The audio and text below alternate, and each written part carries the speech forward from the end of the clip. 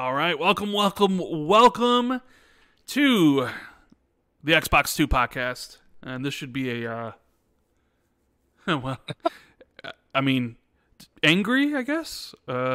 Disappointed. Maybe disappointed is more of the tone that this show will probably be going for a little bit. I'm here, Randall Thor 19, the man with the million, and with me, Blizzard fanboy. His heart is hurt. He's bleeding. He's not having the best of weeks. My BFF, Jez Corden, Windows Central in the house. Hi, Rand. I mean, yeah, it sucks, but it sucks way worse for everyone else who got laid off. So that's really where the thought process is right now. What a horrible, crazy week, and another reminder of the horribleness of capitalism in general. But we'll be speaking about that in a bit. Yes. It's not all going to be doom and gloom today, as much as it probably should be. But yeah, what a horrible week. It's been one of them horrible weeks in the industry, and I think this is only the beginning. Sad to say, but hopefully there's better times ahead for everyone involved. Yeah, it's kind of funny. Last week, everything was on the up and up. Xbox Developer Direct looked really good. Some great games coming this year, with Hellblade 2 leading the pack in May. My most anticipated game of the year.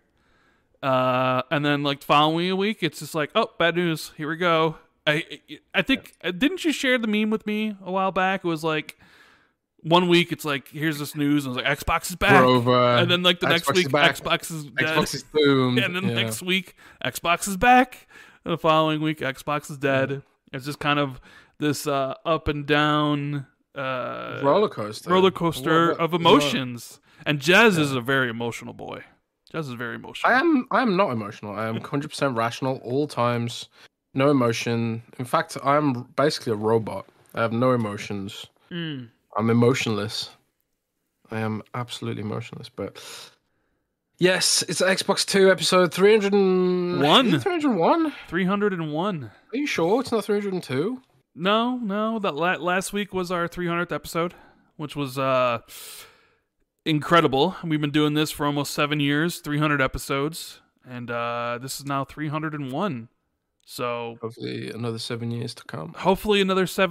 What would the video game industry look like in 7 years from now on episode 600? Could you imagine? Could you even forecast what it would look like? It'll be like all artificial intelligence games being played by artificial intelligence players, being reviewed by artificial intelligence game journalists, and then the rest of us are just sort of plugged into artificial intelligence like the Matrix, I guess. That's yes. What it looked like, right? Yukamon, I guess Pokemon, says, at least this podcast is 100% retention rate for 7 years running without firing anyone. That's true. That's very true. That is true. Yes. We haven't even fired our graphic designer, Sean LeBrie. I know. The one and only Neo GameSpark. Neo GameSpark's got to be loving it because he's got infinite wealth to play. So I know he's in his bag right now. And he says only time Jez gets emotional is if he's without Heinz beans. That's true. That's a fact. Man, I think I've told this story a couple of times, but I've become allergic to pulses after having an infection a couple of years ago. So I haven't been able to eat beans for a long time without getting really sick. So maybe that's just where all the downfall started happening. Maybe he's completely right. Man, tough times in the world of bean connoisseurs. Yeah, and I sent out a tweet recently asking people what should be the next long game I play, because I think I finished Prince of Persia, which was amazing, by the way. I think we've talked about that now in like 3 episodes in a row, but I want to reiterate that Prince of Persia is amazing. Please play it, because I don't think that game is going to sell very well, unfortunately. It should, but I don't know if Metroidvanias sell well at all, really.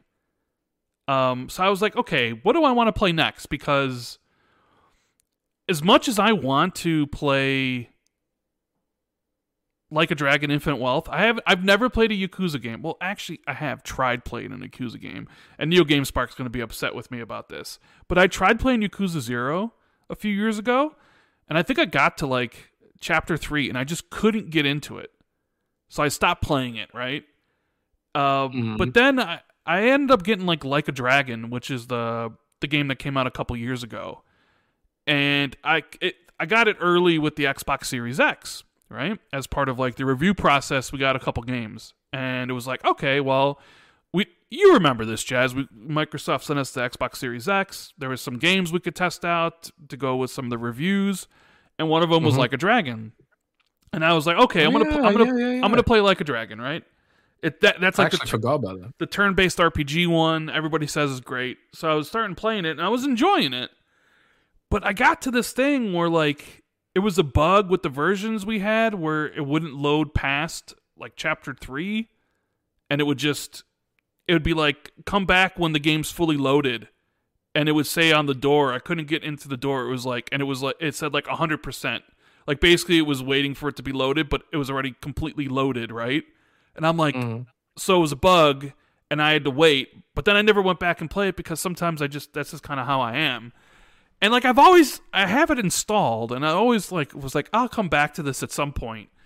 And then you look at the beginning of this year, and you got 3 bangers right off the bat, right? Prince of Persia, banger, 87 on Metacritic, right? Which is probably I'd give the game a 9 personally, but an 87 is pretty great. And then you got Tekken 8, a 90. People loving it. And I like Tekken, but I don't like Tekken like I love Mortal Kombat, for instance. And then there's Infinite Wealth, the Like a Dragon game that was also like a 90, and it's like, whoa, there's all these games, and it's like, well, I need something to play, but I was like, I can't play Infinite Wealth because I haven't played Like a Dragon or any of the other Yakuza games. Incognito's telling me, no, just play Like a Dragon and then play Man Without a Name, and then you can play that, and it's just like, but I also gotta play Cyberpunk and Baldur's Gate, and yeah, so I put out that tweet. I was gonna leave it up to you guys about what should be my next long game, and and the options were Cyberpunk, Like a Dragon, what was the other one? Liza P, because I also kind of interested in playing that. And that game is fantastic. Final Fantasy VII Remake, because when Remake came also out, fantastic. I was halfway through the game on like chapter 9, and then Warzone hit, and me and my buddies got addicted to Warzone for like 300 hours, and I never went back to Final Fantasy VII Remake. So I was like, well, we got Rebirth coming out here soon. But I was leaving it up to the people, and obviously Cyberpunk won. So that's going to be the next long game I play. But there is a part of me that kind of is looking at Like a Dragon and being like, maybe I should delve into this, So you're going to ignore the democracy? What do you... No. I'm not. I'm going to go with what the people suggested. I'm going to go with Cyberpunk. Okay. You can't ignore the people. No, I know the people, but I also... There is a part of me that it's like, very much, it's like, man, I should also play... I need to play Like a Dragon at some point, Yeah. I'll get it around to it next. I want to do it too, but I've been playing Persona 5. Rand. Finally, yeah, huh? I put like another 12 hours into it the last couple of weeks. So yeah, get in there slowly, because I've decided to skip this Diablo season, Rand. Why? Why have you decided to skip Diablo season 3? It's not very good. It's not very good. I mean, anyone who's paying attention will know there's a huge amount of drama about Diablo 3 this current season because it's really bad. It's got like these traps that kind of just interrupt the flow of the game. Like Diablo's supposed to be about, killing things really quickly and just doing loads of damage and, And they've added these dungeons where it's just like, okay, stop and wait for the trap to go away. It's like waiting for an elevator or something.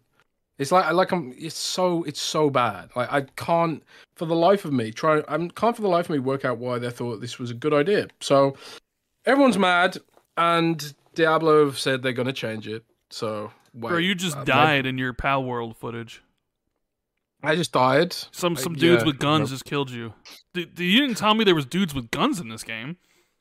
Did you not know this? I didn't know, dude. I haven't seen anything from Palworld. Once people were like, "It's Pokemon with guns with Ark survival elements," I'm like, "Oh, two things I hate." Okay, moving on.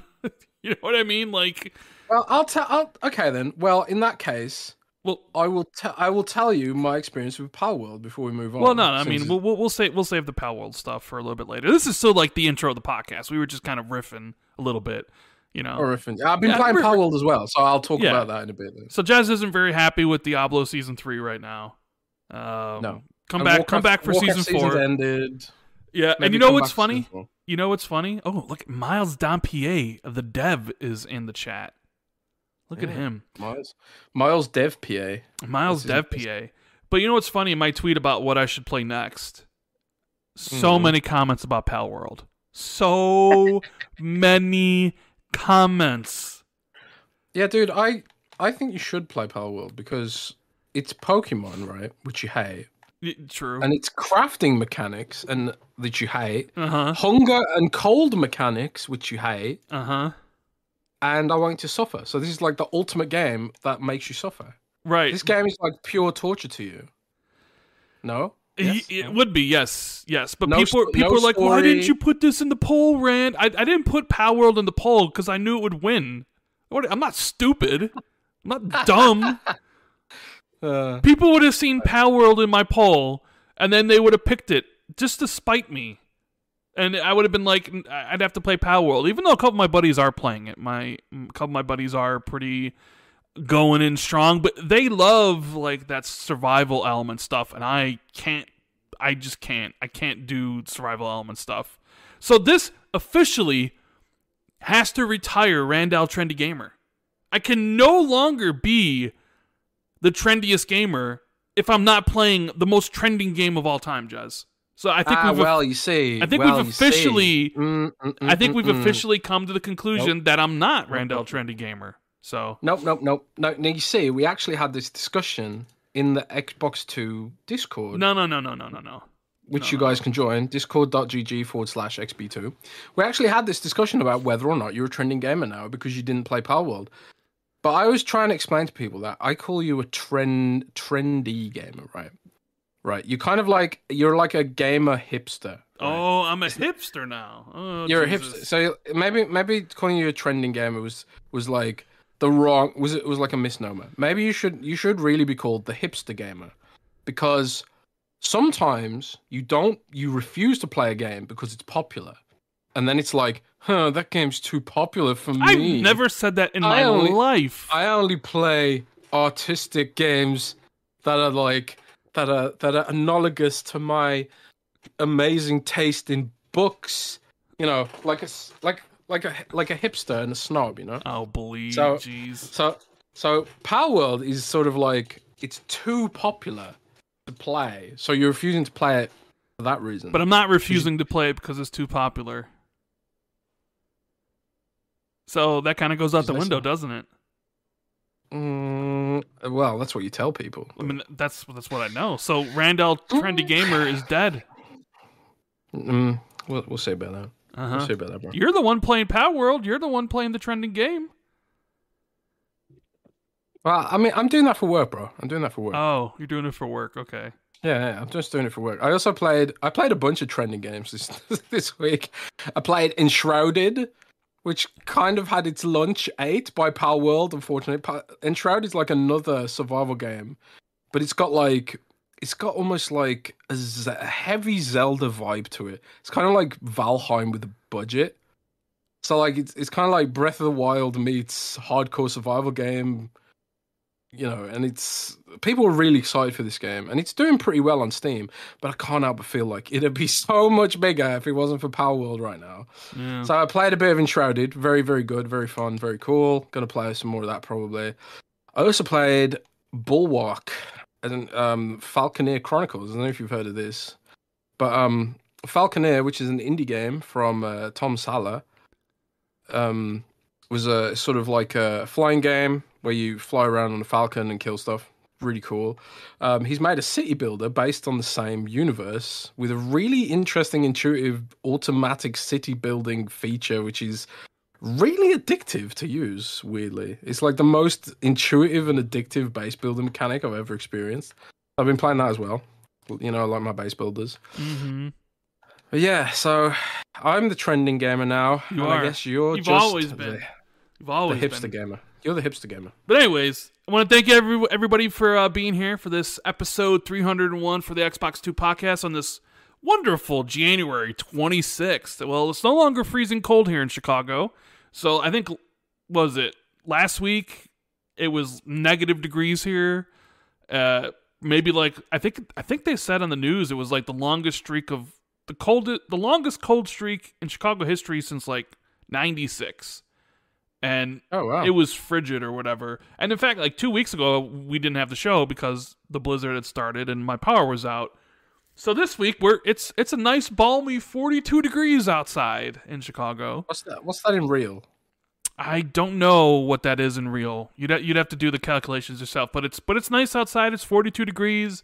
Although it has been raining the last couple days, so all the snow that was on the ground is essentially all melted now. So it's basically like that blizzard. It never happened. So if you guys can do us a huge favor, make sure you hit the like button, please, and subscribe if you haven't already.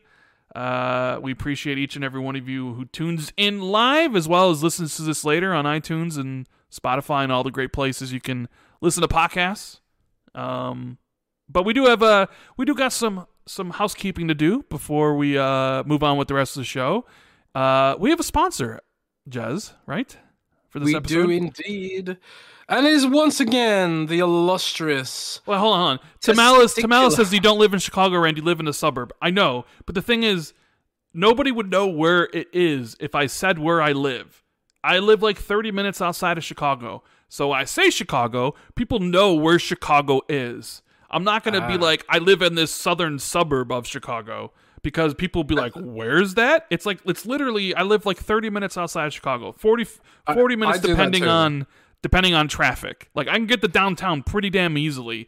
You know what I mean? So for all intents and purposes, like, yeah, I live in Chicago. I don't live in Chicago, but like, I live in the southern suburbs of Chicago. Yeah, so I'm sorry, because if I said where I live, one, I don't want to say where I live because you never know with crazy people, right? 2, if I said it, nobody would know. So it's just easier to say I live in Chicago. I live 30 minutes away, you know? So there. Jeez. I do the same thing. Like, no one knows my town, so I just say, yeah, I live in Birmingham. Yeah, Birmingham. And I don't even know what Birmingham is anyway, so it doesn't matter to me. Right? You're like, you live in Birmingham. American education system being what it is, I'm not surprised about this. Right. But anyways, continue. We have a sponsor for this episode. We have a wonderful testicular sponsor this week, Rand, from our lovely partners over at Manscaped. Yes. And they have a Valentine's Day message for all the lovely people in chat. What is this accent going on here? I don't know, man. It just kind of felt... It's my Valentine's. It's my Valentine's Day upper accent, class. It's my Valentine's Day. It's my sexy Valentine's Day accent. Oh my lord! I don't know what that means. I don't even want to know what it means. But this week's podcast is sponsored by Manscaped. Roses are red. Roses are red, violets are blue. Trim your balls and your date will thank us too. What's up, fellas? Valentine's Day is knocking, and Manscaped is the remedy for the love duct. Are you going to be okay to get through this, Jess? Are you going to be all right? We're doing it. We're doing it. Okay. Is this your Riz voice, by the way? Is this how you rizzed your girlfriend? Is this how you riz? Oh, yeah. Is this how you riz Jen when she comes over? Oh God, shut up! That's Riz. That's what the kids say, right? The Riz, yes. This is your game. I got the right? Riz, the Riz. Yeah. So, Manscaped is the remedy for what the love doctor ordered. Man, I wish people would stop rezzing me in Overwatch so I can read this Manscaped ad read. His prescription: the all-new Performance Package 5.0 Ultra, designed to elevate your grooming game and shine like the heartthrob you are. Are you a heartthrob, Brand? No, I'm not. Neil GameSpark and Miles are, though. So Yeah, true. So Neo Game Spark and Miles should buy Manscaped. And let's talk about the hero of the Valentine's Day, the Lawnmower 5.0 Ultra. This electric trimmer features skin-safe technology, guarding your vintage treasure against any grooming mishaps. It also comes with the brightest LED spotlight yet. It's brighter than your best romantic smile. Perfect for precise grooming, even in the trickiest of spots. Oh, and it's waterproof too, making shower shaves a breeze. For the best boxers, formulas, razors, cologne, and much more. Join the 10 million men worldwide who trust Manscaped with our exclusive offer. Go to manscaped.com to snag 20% off and free shipping with code XB2. That's code XB2 in the checkout at manscaped.com. And check the description for more info. And thanks, Manscaped, for sponsoring this Valentine's Day episode of the Xbox 2 podcast. The Xbox. How's that, Ron? I mean, how's that? It's pretty good. Give me a rating. Good. Give me a rating out of 10 for that ad read. It's one of your best, I think. Oh, really? I thought it was. I don't know what do people think about that one. I'm gonna change up the accents. I'm gonna start practicing other accents, and I'm just gonna start offending different countries. Maybe I'll do like a Scottish next week. And oh god no, this is bad. This is a bad idea. We'll get ourselves cancelled, bro. I'll start doing accents of different countries and get ourselves cancelled. I need to learn Rand's accent. Or maybe I'll just get an AI to do it. Maybe you could do that. I'll download your voice, and then I'll train a large language model to do your voice, and then I'll make you do the podcast every week, or the robot you. Captain Crunch says I'm not being honest. Oh damn! I mean, damn, that sucks. Damn, that sucks. I'm heartbroken, bro. Yeah. So Valentine's Day is coming up. If you want to look your best for your lady friend or your guy friend, we don't judge. Use Manscaped, code XP2 at checkout. Get 20% off free shipping. A lot of things there you can use to make yourself sexier to the person who's attracted to you or who you are attracted to, Spice up the love spuds. Indeed. Bub. Indeed. So we also have the wonderful people at the patreon.com/XB2. Make sure you put in your questions. That thread has been up for a couple days now. We also have the shout-outs. So we're going to get through those right now. We got Thurgus, Holy Dark Death, Steve Stompy, Peter B., James Wiseau, Trickster for Trey, The Grandest a Bit, Battered Haddock, Army Dude, 52C, Ryan Kipple, Foreign Object, Mythic Marty, Moronic Donkey 99, Mockazilla, Randathor 19, Silas, Eric Gregory, Elijah Vasquez, James Moore, Fantasticals, Halo is the GOAT, K-Triox, Bright Tundra 1, Discarded Caboose, Justin Duel, Frank Mariano, PB Broking, Ace of T and Madison, Grizzly Mofo OG, Governor Grimm, DZ Huffin, Wagerman, Achievement, The Scarecrow 121, Darren Tropy, Prof JJJ, Ghostface Killa, and Wolfgang KPZ. Thank you guys so much for supporting what we do on the podcast. Tuesday, we should be doing Xbox Ultimate. Should be a lot of fun. We do have, I think, 2 guests lined up for February, actually, for the first time. We're going to be trying to do more of... we've been talking about doing, 2 Xbox 2 plus 1s a month. But, sometimes between Jez's travel schedule and other, our guests, because not everybody can do the time or the day. It can be a little hard to get people lined up. But I think we actually have 2 lined up for February, so that should be pretty good. But yeah. Thank you guys for supporting us over there. And Xbox 2 Ultimate on Tuesday should be a pretty good one. Hopefully everybody enjoyed the episode with MVG, Modern Vintage Gamer.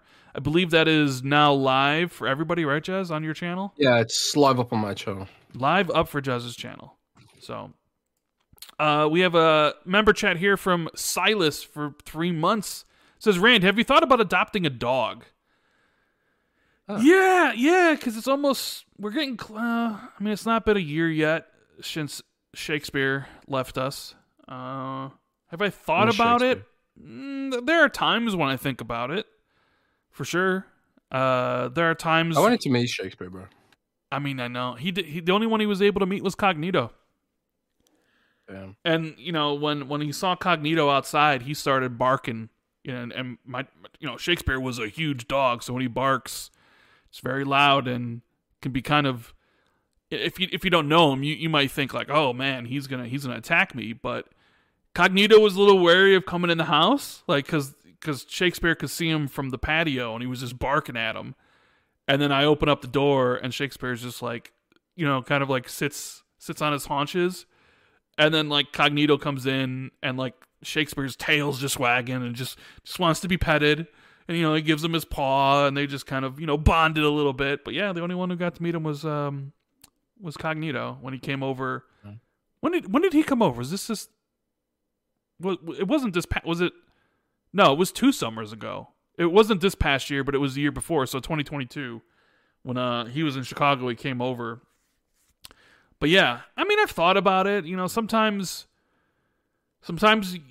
when you go up, when I finish the podcast, like normally I'll be downstairs doing work, that's kind of where I do everything I need to do.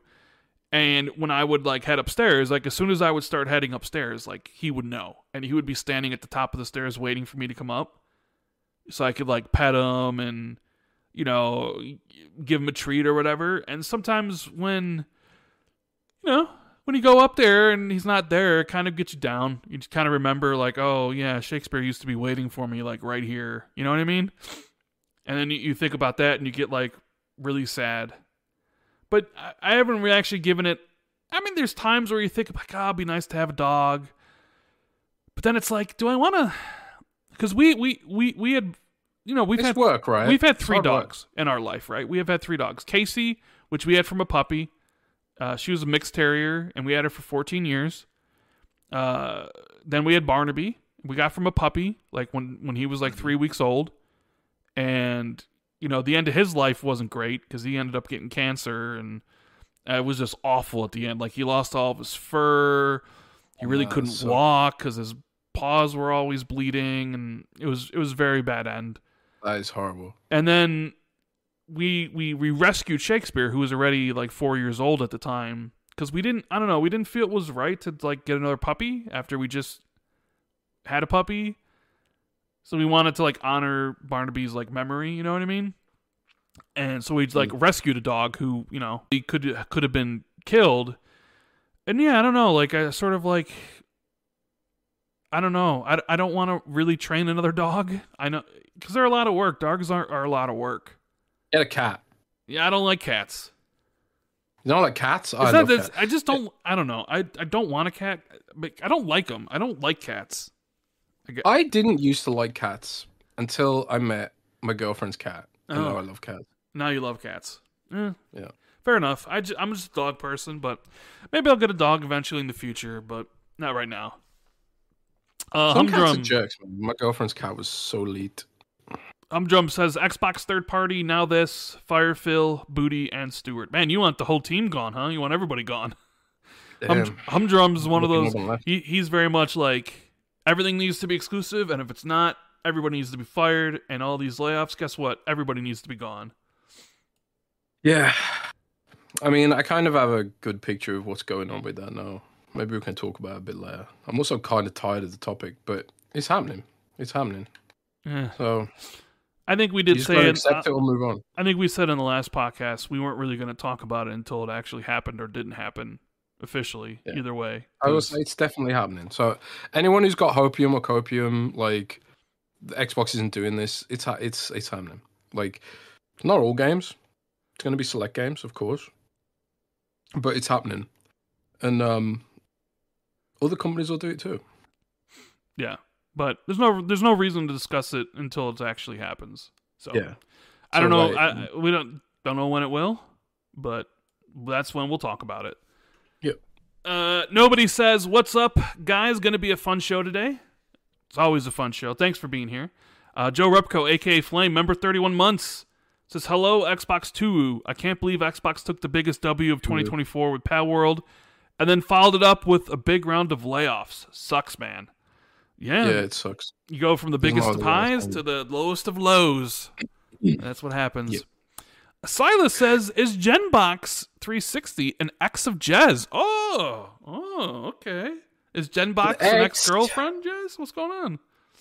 She's just a really good friend. Oh, okay. Me and Jen, we went to school together. Okay. All that kind of stuff. Went to high school together. Me and Jen are super close. So excellent. Okay, fair enough. Jay Foley says, Jezza Rand, do you have any updates on what's going on with the Fallout 4 Series X update? Have a good day, you two. I mean, I don't have any updates, but I would imagine, if I had to guess, if I'm putting my prediction hat on, although not the prediction hat you guys think, the TV show comes out April 12th, which is still a couple months away.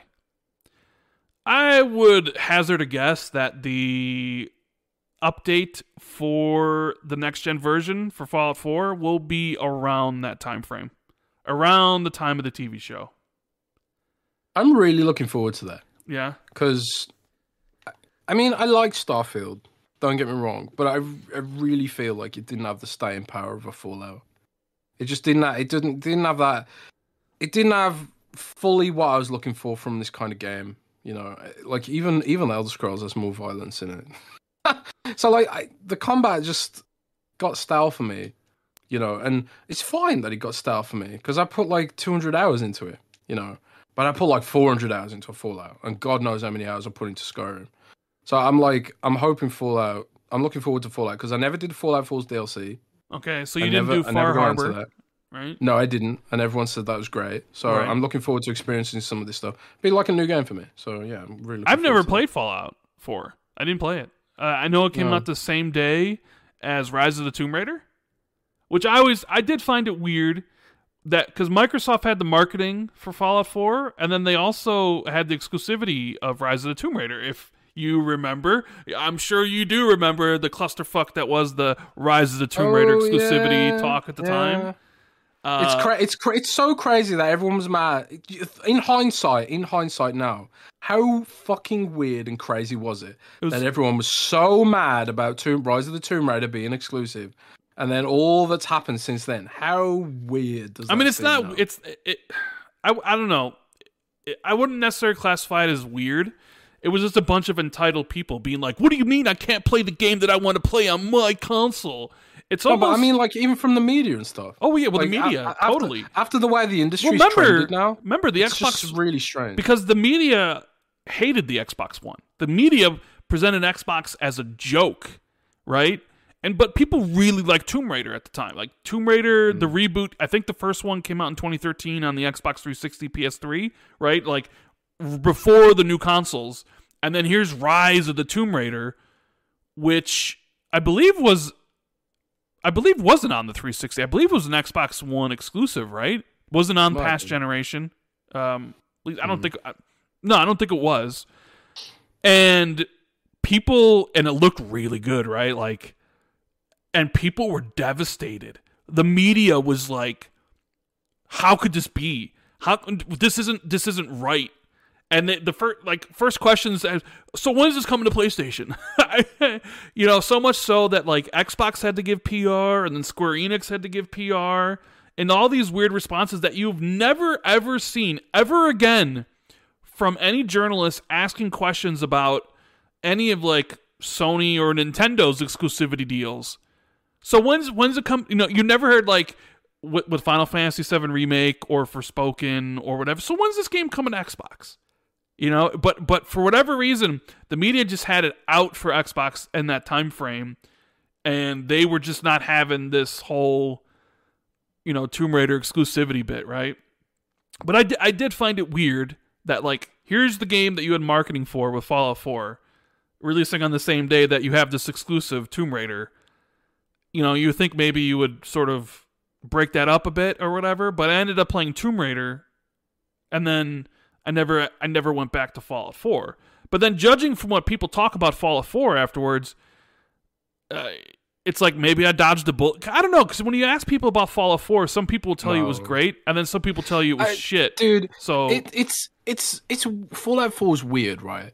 Because in terms of role playing, in terms of story role playing, it was a big step down. Like, none of your decisions really matter, or very few of them matter. However, it did have really great characters, and the combat is fantastic. And the base, I mean, I know you don't care, but the base building mechanics was really cool as well. And it has these, like, spectacular set piece moments, which sort of elevate the experience. But, like, a lot of people say it's, like, the worst Fallout game, you know? It's, like, it's a great sort of almost, I hesitate to say this, but Far Cry-ish game, you know, where it's like the emphasis is really on the shooting and the spectacle, not so much the role playing. So I gave it 7 out of 10 when I reviewed it. So you like Starfield better? Yeah, well, it's weird, right? It's weird because at the time when I reviewed Fallout 4, it was sort of like, it was just at launch and it was a bit buggy compared to Starfield was polished compared to Fallout 4 at launch. But yeah, it left a really sour taste because of that, the story stuff. But I think Starfield has a better story, and I felt like a lot of my decisions mattered more in Starfield. The combat in Fallout 4 was just better overall because of the violence. So, but I can't give a game a whole point for violence, maybe, or detract points from Starfield for not having violence, because that's just a me thing, right? I mean, you told me that you didn't care about it having violence or not, which is why I didn't hold that against the game. You know, yeah, you were very much like, I need gore, and it was just like, it's about the impact that the guns make. If I hit someone in the face with a shotgun, there should be some feedback. Bro. I don't know. That's a tangent, but whatever. Anyways. What's next round? Yes. Anyways. So that's when, you know, I expect the Fallout stuff to kind of coincide with the TV show. Maybe at the start, or maybe when it finishes. Maybe people, I don't know. If the show's bad, maybe it won't matter too much. But if, like, the show's good, people might, and we've seen it with other shows that have a game-related content. Maybe not so much with Halo, but we definitely seen it with Last of Us, where it was like a good TV show does draw people to play a corresponding video game in the series, right? And the first trailer for Fallout looked like it was going to be something really cool. I'm really interested in checking it out when it hits in April. So, and considering, like, we've talked about before about 2024 being a light year for games. Well, I guess it's depending on your preference. Like, if you're loving JRPGs, maybe it's not a light year in the beginning of the year, right? Because you have Infinite Wealth, and you have Persona 3 Reloaded, and you got Final Fantasy 7 Rebirth. So you're eating good. But if you're not into that, and maybe it's a little bit, you know, a little bit on the drier side in comparison to last year. So someone like me, who's like going to be delving into their backlog, might be like, you know what? Look, Fallout 4 does have a next-gen patch, even though you could have used the mods to get it to 60 or whatever. Like, maybe it's like, hey, you know what? I'll finally get around to playing Fallout now because I have the time instead of all these games that are constantly hitting. Because when you look at, like, last year, it was like, man, it was just like game after game after game, and it was high-quality game, too. It wasn't just like, you know, a bad game. It was like, here's a great game, and here's an amazing game, and here's a standout game, and here's a really good one, and here's a really fun one. It was just constant, you know? So, yeah. Let me get back to... I dropped the thing here. What is this? Okay, we have Senior Bean says Halo Season 2 looking good. Excited? ? Yeah, you know, I've seen Pablo do a lot of PR for Halo Season 2, condemning the love scene between him and that Covenant lady. You know, he said that was a mistake, and then saying how basically Season 2 is way better. They got rid of the showrunner and a bunch of writers, and all the trailers does make it seem like this is the Halo show everybody wanted. I ended up not watching Season 1, but, you know, if the reviews come out and all the people I trust in the community come out and who told me, nah, it's not worth watching Halo Season 1 because it's bad. It's a bad show, right? But if those same people are like, yo, they did it. Halo Season 2 is, you know, amazing. then yeah, I'll go. Have you watched any of the new trailers for the Halo? I know how much you love Halo, Jez. Have you Well, seen yeah, any of the I seen any told of this stuff? well, dude, I told this story before. Like when I was in a pub a few years ago when the first season come out. When was it? Last year, the year before?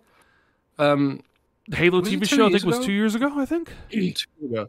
So I was in a pub, and there was people at the table behind me. They were talking about the Halo TV show and how good it was, but they were all saying like we haven't played the game. So it's kind of like they liked the Halo TV show as people who hadn't played the games, and I kind of feel like that's where the balance and the needle is difficult to thread when you're trying to make something for TV versus the fans. And like it's kind of like what the actor's name, I can't remember his name. We'll just call him Special Nick. The Special Nick actor Okay. who plays Master Chief, because he looks just like Special Nick. It's really weird.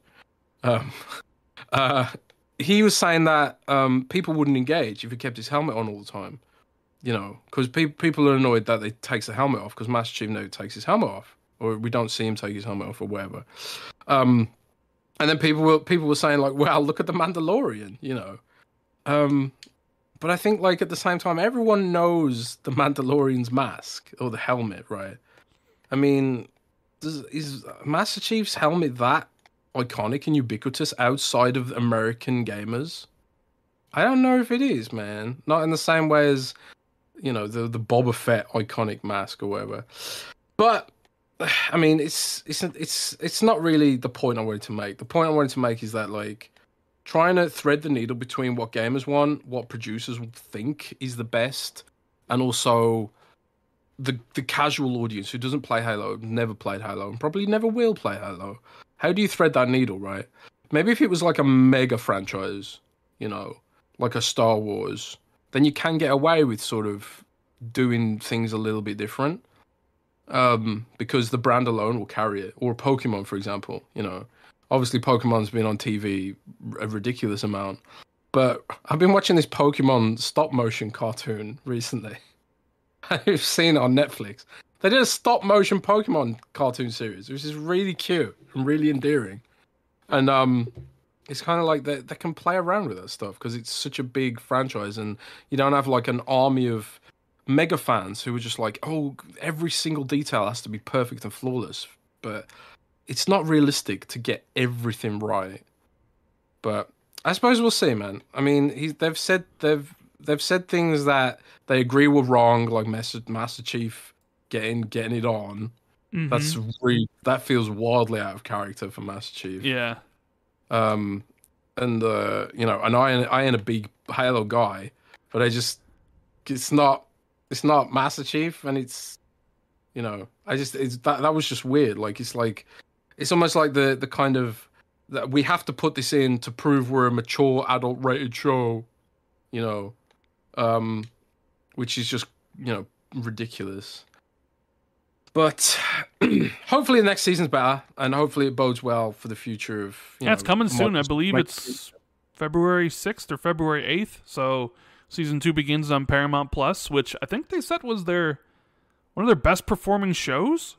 So even though season 1 was panned by fans, but it was a good performing show. It had decent reviews from critics, and it performed well. So yeah, that's what I'm talking about. Like, there wouldn't be a season 2 if it wasn't performant. Yeah. But especially in today's times of like. But now imagine if it's actually good and the fans like it, the critics like it.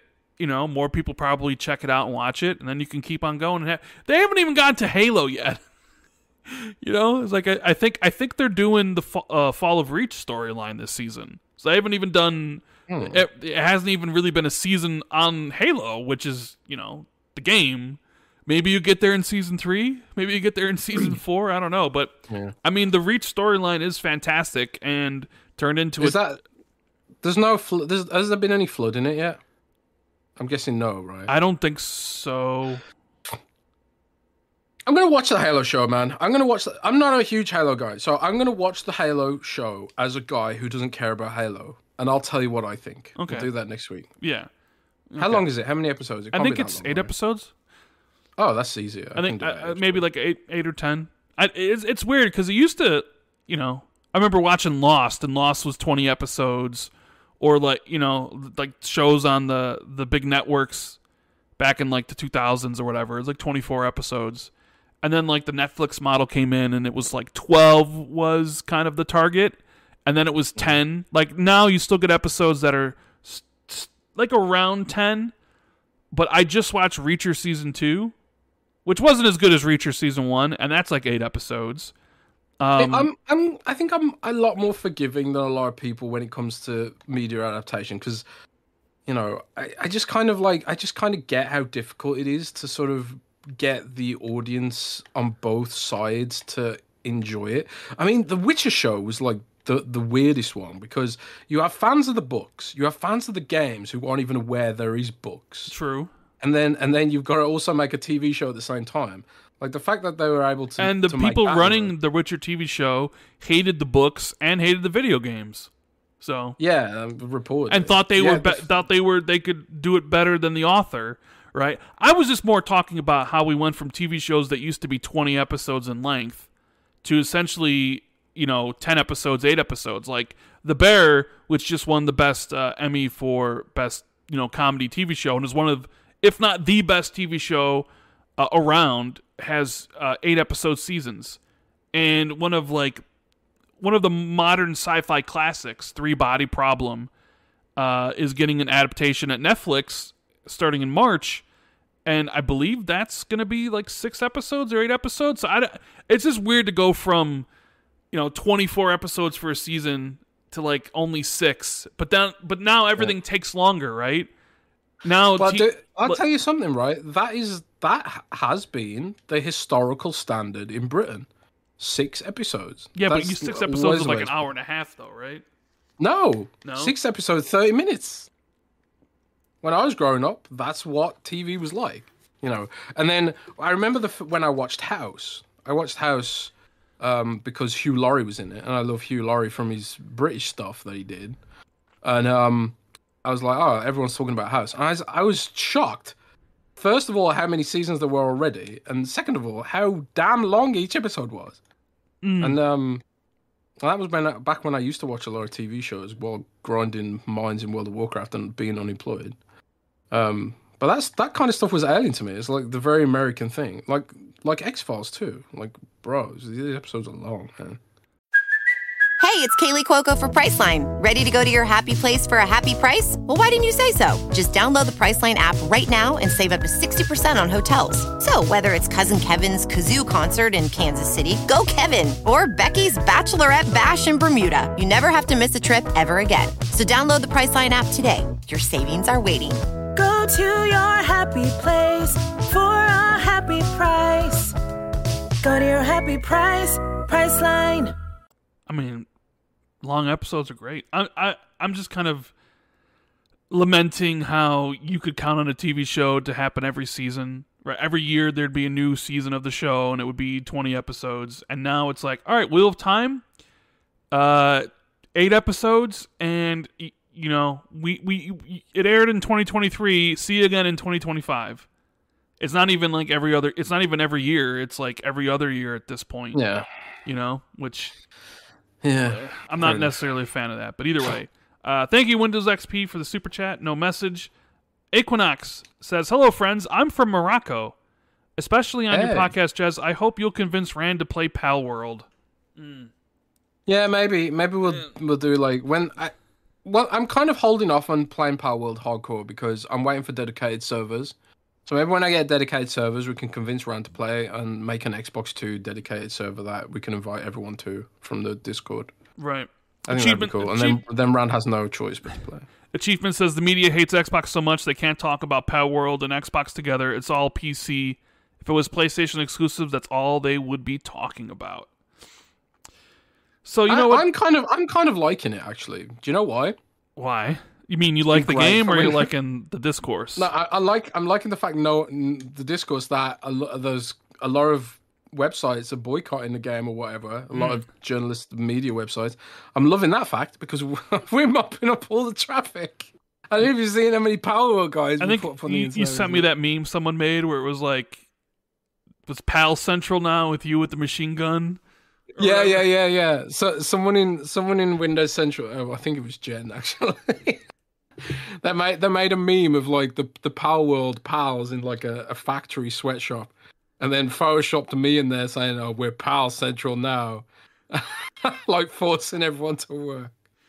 Yeah, it's been amazing for traffic. So since we're on the subject of Palworld, I suppose we'll talk about it, right? Because this is kind of extending into last week, into this week. Probably. Well, some good news before we get to the bad news, I guess. So Palworld is taking the internet and gaming by storm. Nobody could have predicted this, right? It was a game that I think I've seen it in trailers a couple times. It was like the Pokemon ripoff that everybody talked about. And it finally released last week, I think on Thursday, maybe Wednesday night. And literally just became the biggest thing on Steam ever. Right? Like, passed up Hogwarts Legacy concurrent numbers and Cyberpunk and Elden Ring. Like, every single day you would tune in, it would be higher and higher and higher, to the point where I think it's like the number 2 all-time passed up CSGO. Like, I think it maxed out at 2 million concurrent players on Steam. And, like, every day you would look on their Twitter, and it was just, like, another million, right? So I think their last update was not necessarily yesterday. Maybe it was yesterday, but it was like 8 million in 6 days. 8 million copies sold, only on Steam, too. They weren't given any Xbox numbers. 8 million on Steam in 6 days, which is like eye-boggling. Right? It is. Why aren't they giving the Xbox figures? I don't know. But is that Microsoft's proprietary information or something? Potentially. Do they need permission? Potentially. I don't know why they're not giving any of that. But we do know that it's doing pretty well on Xbox as well.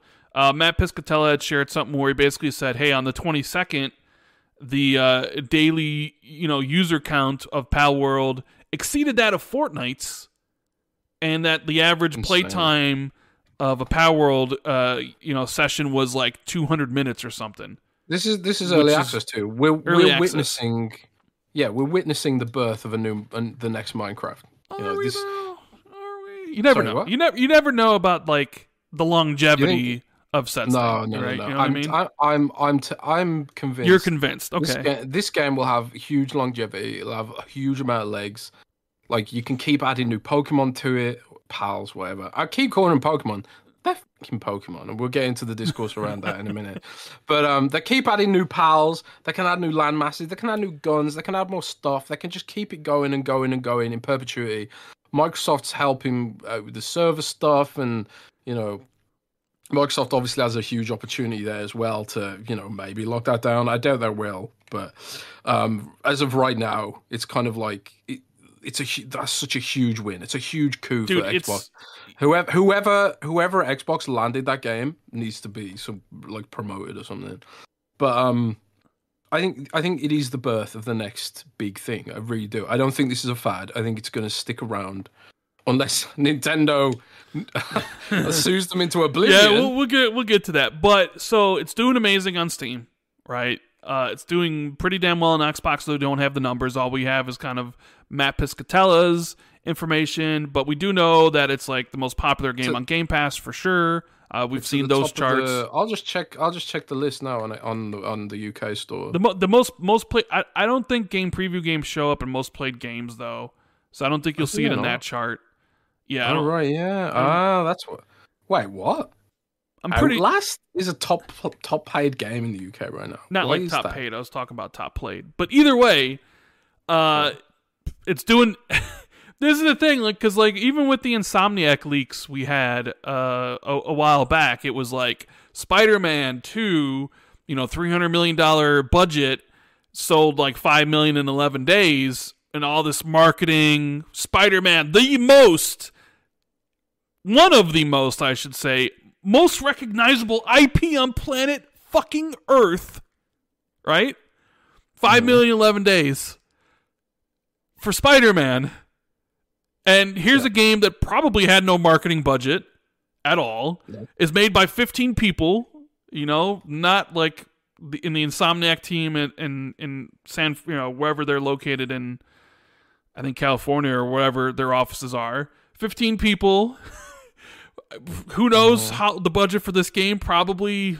I mean, what do you think the budget for this game is? 10 million, maybe 15 million, if even. If that. 15 people. Didn't they say they found their weapons designer randomly in a restaurant or something? Something like that. And no marketing. They took a Game Pass deal because, I mean, hey, we want to make sure that at least we can make more games. Take the Game Pass deal. Early access, which, by the way, Nintendo, and I don't think PlayStation either, they don't like, it's kind of like an Xbox exclusive by default because PlayStation doesn't allow early access games on their on the PS5. Like, they don't. It's like one of the reasons why like PUBG was exclusive for a year to Xbox, is because PlayStation doesn't allow early access. So here's a game in early access, and there's like, here's the Game Pass deal, and suddenly they're gonna start allowing it after this. I bet you it's the biggest thing in gaming. It's the biggest thing right now in video games. Period. Right. And it's just like this kind of what made me think of was some of the FTC leaks, that Phil Spencer email that talked about $7 million budget, $7 million, $7 million budget, and the game sold 8 million copies in 6 days. I don't know if it's at 9 million yet. We don't know what their Game Pass deal is. I'm sure they probably have clauses in there for like time played, which they're probably destroying. So they're probably going to make a pretty damn hefty haul off of their Game Pass stuff and all the other things that kind of go along with it and whatever sales on Xbox, right? But it sort of reminded me of that Phil Spencer email from the FTC leak where he talked about like how the big publishers really they used retail as a moat to protect themselves. Like, you know, their retail model as like you go to the store and you see the big games, right? But basically the democratization of the digital store, now you have Spider-Man 2 and you have Alan Wake 2 and you have all these high-budgeted AAA games on these store shelves next to these really small indie projects, right? And we've seen a lot of the big games in recent years sort of come from indie studios. And here's an example of it. $7 million budget game, no marketing anywhere, and it's the biggest thing in gaming. Going so as far as to outsell bigger games with much more marketing and a fraction of the time. It just really kind of hit home. It was like, yeah, that is true. Like, the retail model really helped protect the publishers back in the day, and then once that was gone, they really haven't. They use like the money that it would take to build these big AAA games as their moat and the licenses and stuff. But then here's a game, just come out of nowhere and just basically destroy all that, and it's incredible. Like, as much as like the idea of this game doesn't appeal to me, like Pokemon, something I don't like, Ark, Survival, something I don't like, I am impressed by the success. I just look at it, it's like, damn, look how crazy this is doing. Every single day, a new million, sales, and then what it's doing on Xbox, it's like, holy crap. This wasn't supposed to be like this, right? Nobody was really talking about Palworld in this way, like they are with other big games, and it's just, second biggest game concurrently ever on Steam, right? This is something like every game wishes for, right? I don't know. I think it's an incredible success story. And I know there's been a talk that Xbox should acquire the studio. Although, like, talking about acquiring studios after Microsoft just laid off 1,900 people is probably like whatever. But I have seen people say like Xbox should lock it down, or Xbox should extend the deal. I think you did tweet that one of the issues with the game is that the versions are mismatched, but then Xbox is helping out with that, right? Yeah, so the version of Palworld is a couple of patches behind, and also the team didn't really have the networking knowledge or the capacity to bridge Steam and the Xbox ecosystems at the moment. But Xbox is on the case, right? Essentially. So you've played the game, right? We have footage here of you playing in your stream for like 2 hours or whatever. How you feeling about this game? And we'll get into the other Nintendo shenanigans and the death threats and all the other lovely discourse surrounding Palworld. So let's put the discourse aside and the Pokemon aspect of it to one side and talk about it purely as a game, right? So purely as a game, when you set any sort of nostalgia or IP stuff, discourse, we're going to talk about that in a minute. When you put that to the side, it's well made, right? And overall, it's still very early accessy, which I think is why people forgive its shortcomings, because they're unashamedly early access. Textures aren't amazing. The audio is... by the way, this is speaking strictly about Xbox. I haven't experienced the Steam version of the game. So, my experience will differ slightly from yours. The audio is messed up. It's crackly and weird. And there's a lot of... The textures are awful in some places. And, the animations are weird. And pathing is insane in some cases, and the game has a lot of issues, but again, it's unashamedly early access. The one thing that it didn't do on me is crash, so it at least has that going for it. Didn't wipe my progress again, Baldur's Gate did. So it has that going for it as well. So all the sort of core elements of what make the game functional are there and present, right?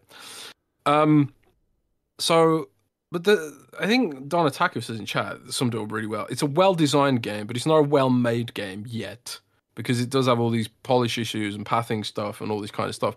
But conceptually, the game is brilliant, and it kind of what it does is it streamlines a lot of the pain points that are present in Ark and are present in Conan Exiles, which are the closest games comparable. I haven't played a huge amount of Ark, but I have played quite a lot of Conan Exiles, because it had ragdoll penises in it, which I thought was hilarious. Excuse me? So I play... Pause? So, what's going on? Sorry. What did I say? I don't know. Something about ragdolls? Ragdoll penises, bro. What? Conan Exiles. Look, okay. I thought it was hilarious that Conan Exiles had ragdoll penis physics that were banned in America but weren't banned in Europe. So I was like, I'm going to experience these European ragdoll penis physics. So you played Conan to experience dicks? Yes. Yes, I did, Rand. Were they physical dicks? Yeah. Physical dicks, yes. Okay. And, I thought that was hilarious. So I played Conan Exiles quite a fair bit, and which again, was a good game. I played it quite near to launch. But again, it had some of this kind of janky kind of issues and all this kind of jank stuff. I don't know if jank feels to be just the par for the course with these kind of games for some reason. But what it does really well is it blends that kind of the Pokemon aspects of it, the capturing the little cute monsters. It sort of it blends that with the survival gameplay so well. So you can capture the pals, and in Conan Exiles you have thralls, which you can capture NPCs and make them work in your base, and enslave them basically, per the Conan lore and universe, right? But Palworld does a kind of similar thing, but it's just super intuitive. You basically capture the pals, you put them in a Pokeball, and then you install the Pokeball in your base, and they just automatically start working, start doing stuff intuitively. So if there's something needs to be crafted, they'll do it. If something needs to be harvested, they'll do it if they've got the appropriate skill. And that's where some of the management comes in. It's I need this Pokemon to do that Pokemon to do this.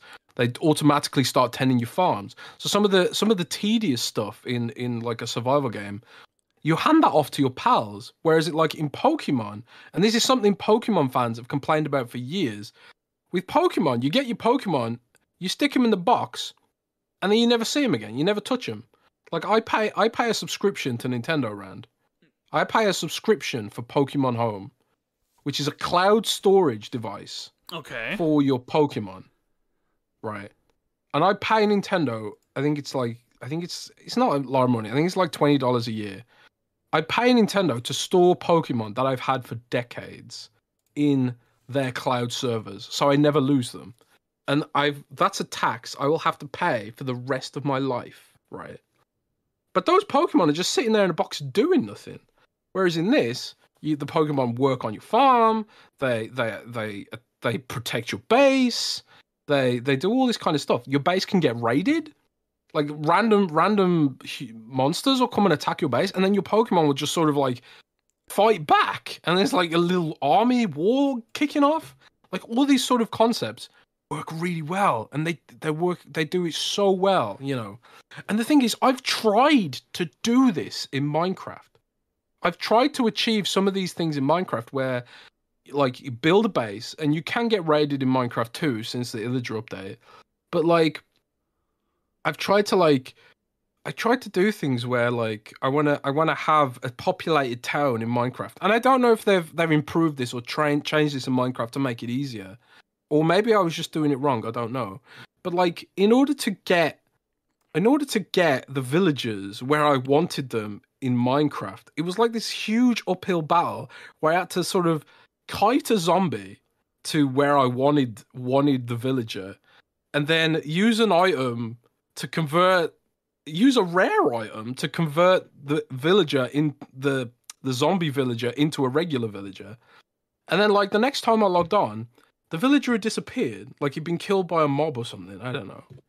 But like, so it kind of streamlines that sort of whole fantasy of having a little base, a little army of dudes doing your bidding. It streamlines that whole process. And kind of a lot of the features in Pokemon that people want to see Nintendo do, and people have asked them to do, like building a base, because there was a Pokemon game on Game Boy which did let you have a base, and there was like there are Pokemon games that let you ride some of the Pokemon and stuff, but it's so often that you just stick the Pokemon in a box and forget about them. Whereas in this, they're a huge part of the gameplay loop. So there's so much stuff in this game that is really well designed, and like people in the media and even other game devs aren't giving it credit for the stuff that it does well, man. A lot of the stuff that it does really well, they just they aren't giving it credit. So yeah, that's my kind of experience with Palworld, with putting to side all the rest of the stuff. It's like, it's a super well-designed game. I think the game's going to have legs. I don't think it's a fad. I think like when they do these updates and they polish it up, and then they start adding new content to it, new pals, new bosses, new dungeons, because there's all these other aspects to it as well. There's like dungeons, there's like bosses, you know, boss battles, big boss battles, huge pals you can capture. All these kind of all these extra layers that you discover more and more as you play. The game's got serious legs, man. And yeah, the discourse surrounding it, though, is sort of taking the shine off the game a little bit. How aware of the discourse around Palworld are you, Rand? I mean, dude, tell us about it. So much to the point that I had to mute the word Palworld on Twitter or X because I know we talked about before that the Starfield discourse was maybe one of the weirdest ones I'd ever seen for a game, right? Mm-hmm. How even it was used to comparing it to like other games of the genre, and it was just kind of used as SEO bait for a lot of articles and stuff, and it was just this weird game that had this weird fascination surrounding it about the reviews and the score. I even saw like Jason Schreier talk about this in his article where he like blamed the high score of the Metacritic on Xbox fan websites on Metacritic, which was like very weird. You know what I mean? Like Starfield's discourse was just on another level, I thought, until Palworld happened. And I think Palworld takes the cake. Because you have this game, and it's like a combination of all these things. It's a game that, you know, with accusations of AI, right? So people are like, they used AI to make this game, or make parts of this game, or make parts of the PALs. And then you have the Pokemon stuff, where it's like, a lot of this is just Pokemon. And a lot of the designs are pretty eerily similar to some of the Pokemons, right? So you get the Pokemon fans and Nintendo fans upset, right? And then you have it being super successful to the point like beyond Hogwarts Legacy and Cyberpunk and all these other games, and it coalesces into this. I don't know, like I've never seen so many game journalists or even some developers show their ass on a game like this before, right? Mm-hmm. Talking about like people were saying you shouldn't play this because of the AI aspect, which there's even some talk that some of those claims against it were fabricated or whatever. And then there's the whole Pokemon aspect of the game where Nintendo fans were upset that they were essentially ripping off Pokemon. And I to the point of like death threats where like the community manager for the game or the developers of the game had to come out and say, no, there are no death threats from Xbox, PlayStation, or PC users, but he didn't put Nintendo users in there. Like, I don't know if that implied Nintendo users did send death threats about this game. And then, there were a lot of journalists basically being like, you're going to get sued by Nintendo or whatever. And then some journalists like, you can't play this game, it's AI, and all this sort of stuff. And then, like, Pokemon finally said something. They released a statement that it was their confirming an investigation into if a game, they wouldn't even mention the game, infringed on its IP rights. Quote, we have received many inquiries regarding another company's game released in January of 2024. We have not granted any permission or the use of the Pokemon intellectual property or assets in that game. We intend to investigate and take appropriate measures to address any acts that infringe on intellectual property rights related to the Pokemon. We will continue to cherish and nurture each and every Pokemon and its world and work to bring the world together through Pokemon in the future. And then, so you have this, right? And people are cheering like, yeah, get them, sue them. But to me, this statement's more like, stop telling us about this game. Like, they literally lead it off with, we have received many inquiries regarding another company's game. To me, it's just like, yeah, we know about this game. Please stop emailing us and adding us on X to be like, get them, right? And then on top of it, like, you have the recent Pokemon games that are trash. I mean, you said it, not me. I mean, you know how I spoke about Pokemon Sword, the only one that I've ever played, and I said that game was one of the worst games I've ever had the misfortune of playing in my entire life. So I'm not a fan of Pokemon, and this is I've said it before, and I say it again. The only thing carrying the modern Pokemon games is pure nostalgia. Yeah. Right? Nostalgia. So, and I have 300 hours in Sword and Shield. Like, I looked at the Metacritic for Sword, and it's like an 80, and I'm like, how's this game an 80? This game is awful. It's awful in every way imaginable. To me, I'd give the game like a 40, right? But like, they never improve and they never get better. Every single release is basically the same problems. And here you have, a game similar with similar concept, although different gameplay, for $7 million, and it does so many things better than Pokemon's ever done. But they're like the billion-dollar business, and they're getting shown up by this small indie developer, and Nintendo fans are upset, Pokemon fans are upset, PlayStation fans are upset that the biggest game of the year so far is not on their platform. Like, they want to play it. They're not part of the conversation. That's another thing I sort of realized is, man, when PlayStation fans aren't really included in the conversation with these games, there's a lot of entitlement that goes on. I especially when you with the Palworld. Xbox fans and then, do it too. Sure, I'm not saying they don't. I'm just saying it really became apparent this week because it was an Xbox Developer Direct where they showed off like Hellblade 2 and Avowed and Indiana Jones, and you could tell they wanted to play Indiana Jones because they were making up the first person motion sickness stuff. Clearly a game that they wanted to play and are hoping it comes to their platform. And then Palworld on top of it, a game that's just blowing up the industry by storm, and it's not available on PlayStation. Neither will Indiana Jones. And it's sort of like, wow, okay, like you can sort of see like some of these guys are really upset by finally there are some games that they want to play that aren't on their platform, right? Because they feel entitled to have everything, essentially. Mm-hmm. So the discourse for this game is absolutely crazy. It's absolutely nuts. I saw you going back and forth with some people on Twitter about it. I don't know what else to say other than it's just weird because it's for a game that I have no strong feelings for either way. You know, I'm kind of just really on the sidelines, just watching. I'm like on the sidelines, with some popcorn, just watching everybody attack one another for whether the AI or the that we're copying. It's kind of just nuts, bro. Seriously, dude. I'm like friends with a lot of game devs, right? I've had really quite serious arguments with devs about this. Like close friends of mine who are like, we have to agree to disagree about it, right? Because a lot of the discourses from game devs, right, is kind of like, and I think there's some valid points to be made here. There's disturbed about how close some of the designs are to existing art assets, right? So it's kind of like, people were trying to... First, they said AI had done it, and then they said they had ripped the models out of the game and then edited them.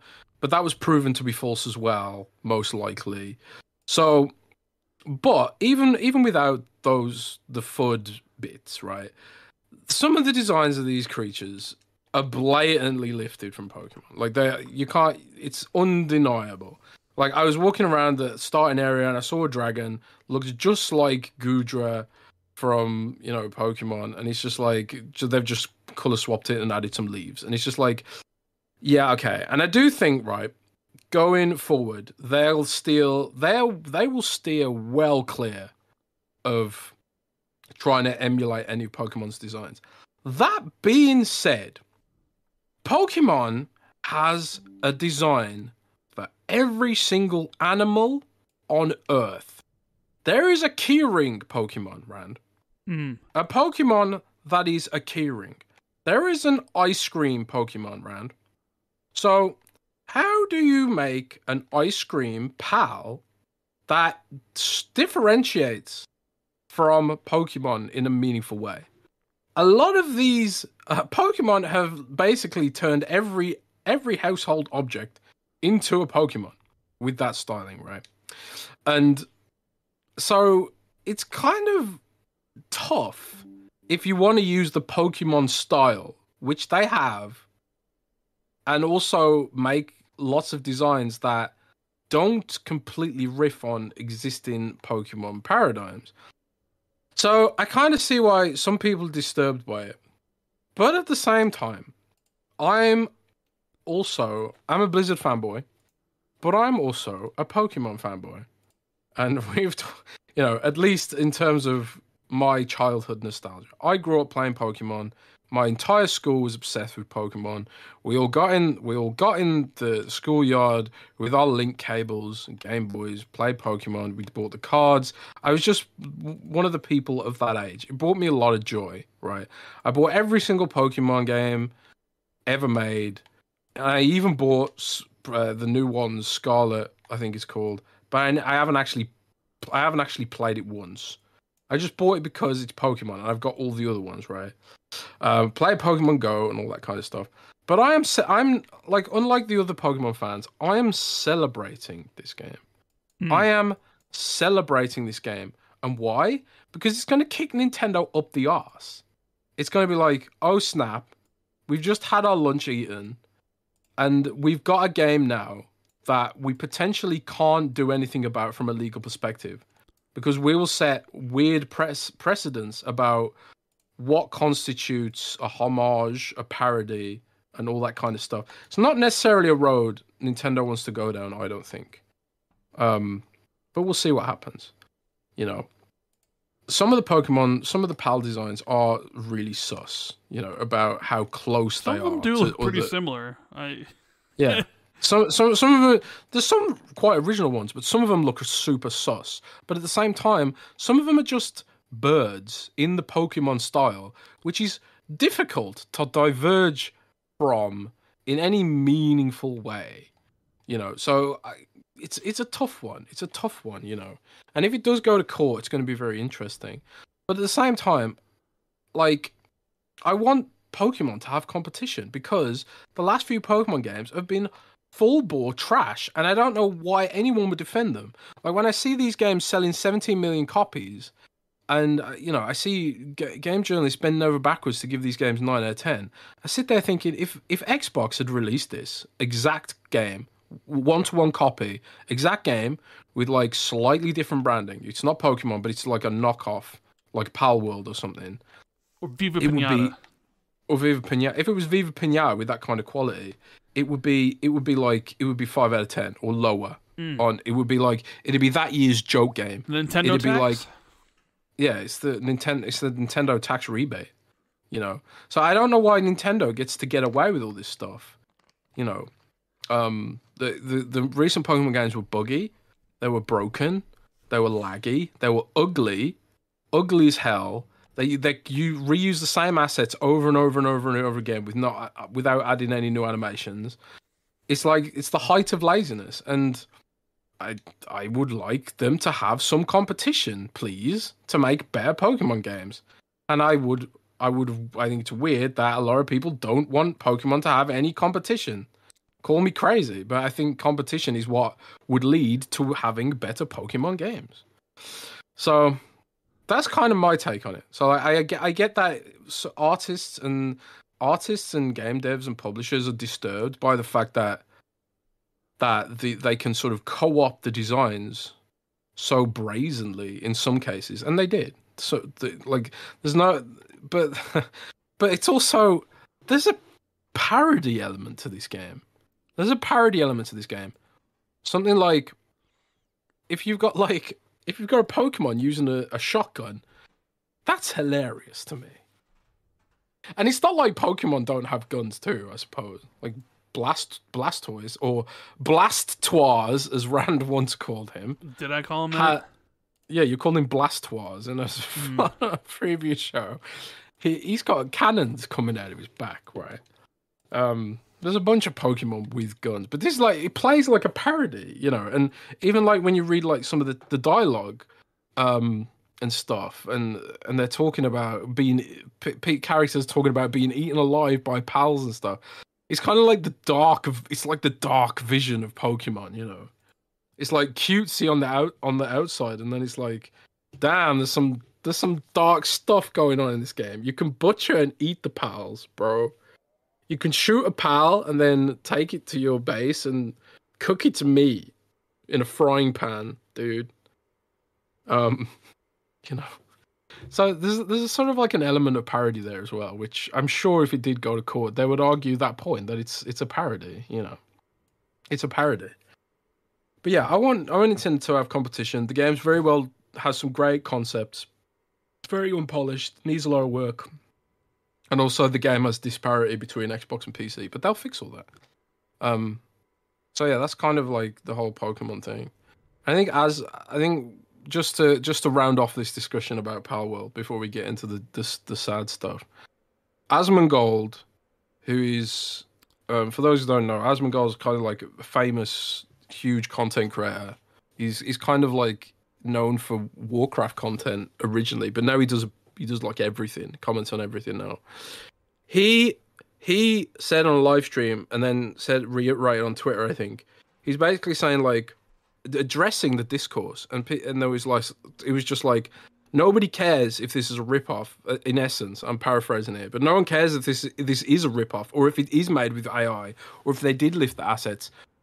They just care that it's a fun game, and that's why it's blown up like it has. It takes away a lot of the sort of the irritants of Ark and Conan and even Minecraft, and streamlines them in a hilarious and cute way. You know, it's hilarious that I can force a penguin into digging for me in the mines. It's just weirdly hilarious. Well, that's kind of how, you know, the people don't care. People don't want to know how the sausage is made, right? Yeah, but this is kind of like beyond that. It's like, it's not even about the sausage being made. It's just like, people are preaching at gamers and saying, like, you shouldn't enjoy this game because I said so. And it's just like, make a fun game, you know. I mean, and I do fully appreciate this sort of idea that it's disturbing about the art stuff, which is why I do think they'll address that with future designs, you know. I really think they will diverge as much as they can from Pokemon designs in the future so they can avoid this kind of criticism. And I do think that one of the reasons it blew up is because you can say this is Pokemon with guns, you know. In a microcosm, Rand, I kind of experienced this on Windows Central because we wrote an article about the Thaumaturge. Have you heard of the Thaumaturge? Yeah, I've heard of it. The Thaumaturge is an upcoming action RPG from 11-Bit Studios. They're publishing it. I can't remember who the developer is, but 11-Bit Studios are publishing it. And 11-Bit Studios publish like really great indie games. And we wrote an article about the Thaumaturge, and in the title we were just like, the Thaumaturge is 11-Bit Studios' dark and twisted vision of Pokemon. That article blew the fuck up, man. And like, just because we'd give it that Pokemon association, made the article blow up, and people were like, oh wow, dark and twisted vision of Pokemon. I really want to see what this looks like. That's kind of what the Thaumaturge is in a way. You play as a dude who can summon and capture demons to do his bidding. It's like it's a story based. It's a turn based. It's almost like a JRPG if it was Western. It's like a dark 18 rated JRPG. It's a really unique blend of genres. But the gameplay revolves around exercising spirits, demons, and then making them do your bidding, you know, like a bit like Pokemon, you know. So just the mere association of Pokemon made this game blow up. But we've seen this time and time again. Fortnite did it to PUBG, for God's sake, you know. And like we've seen other games riff on other games, and it's like, can Pokemon gatekeep a genre? Is that what we're talking about now? Like Vampire Survivors was not original either. They borrowed that auto battler thing from a bunch of Android games which were doing it, because you know Android games were thinking like, well, it's hard to control these kind of games on a phone. What if we made it so you didn't have to really control anything? And yeah, and then Vampire Survivors took that, remixed it with Castlevania, which nobody really talks about either. Like Vampire Survivors was this indie darling, which A, borrowed its concept from an Android game, and B, basically, you know, paid homage, quote unquote, to Castlevania. But no one was mad about that. No one was mad about that, Rand. But people mad about this. And is it not the same thing, or at least similar in a way? Am I crazy, Rand, for thinking that? You know? Do you remember when Crafton sued Epic Games over Fortnite? And then what happened? Nothing came out of that. But yeah, they backed out because it was never going to work. Yeah, it's true. It's true. Well, Don Otaku, of course, he has to stay up and show something. You know, he says, "Please stop saying Nintendo when talking Pokemon." He doesn't like what? that. He doesn't like it because Pokemon's Pokemon, right? So Nintendo's got nothing to do with it. Bullshit, man. I'm sorry. I hate this narrative. Like, oh, it's the Pokemon company. It's Game Freak. They own 30% of it. You're telling me they've got no say and no control over their exclusive? Of course they do. Of course they do. So when I say Nintendo with relation to Pokemon, it's just me saying whoever's responsible for it. And Nintendo is at least culpable for 30% of the bullshit going on with the Pokemon franchise. Yeah, and the Super Chat Don says, it's a myth that PlayStation doesn't allow early access because they had Temtem, a Pokemon clone in early access exclusively on PS5 for a while. Just James, member for 3 months, says, I wasn't planning on playing Palworld until I watched Jez's live stream. Now I'm level 10. I love it. What do you think Nintendo will do about this game? I don't think Nintendo's going to do anything about this game, honestly. I don't think that Nintendo or Pokemon are going to do anything about it. RDX Son of Fett says, Xbox should buy Palworld company or make them second party or make Palworld permanently console exclusive. Xbox has caught lightning in a bottle. Love you guys. Yeah, so what do you think about that? You know, this game's exclusive for now. Usually early access games tend to be exclusive, however long they take to come out, like a year. Maybe this game is exclusive for a year, but because of how successful it is, I've seen a lot of fans being like, Microsoft should, make it fully exclusive forever, or buy the company, or what have you. That they've caught lightning in a bottle. They need to do it. They need to promote this. They need to sell console bundles with it. Like get your Xbox Series S bundled with Palworld and stuff like that, right? I'm sure you've seen some of that discussion on various social media websites. What do you think about that? The idea of like, hey, you've struck gold. Now you need to go beyond. Like you need to lock it down completely or buy the company. Well, I will say that like I've kind of spoken to people about this, and like I've asked them. I pretty much said the same thing. What do you think about this? And I think what I was told was basically they're not thinking about this right now. They're just trying to develop the game. We're trying to support them as we can, and I don't think they'd appreciate us turning up with the contract right now. So like you got to appreciate that aspect of it as well. They're playing with they're in a situation where they're being there's a huge amount of expectation, and they do have this lightning in a bottle scenario. And you were sitting there questioning like, is this going to be a fad? Is this going to be a thing? Because people are going to be like expecting fixes and updates really quick. Now the devs working on this, they have a real opportunity here to sort of eventually cash out and exit and make billions. And become set for life.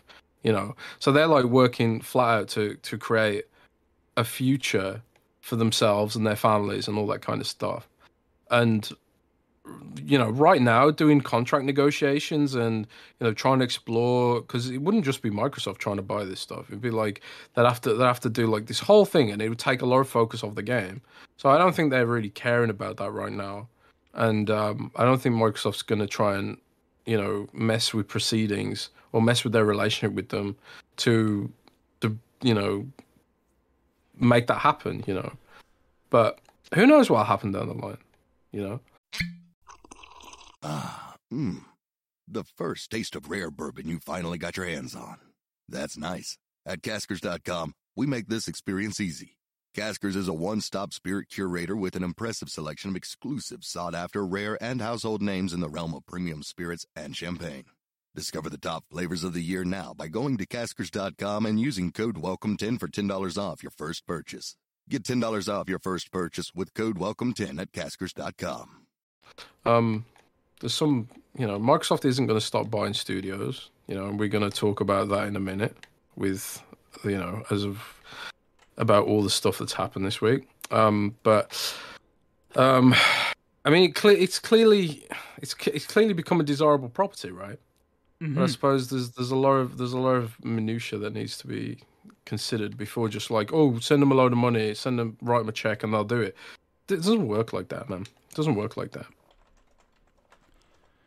But even if it did, it wouldn't be exclusive. So,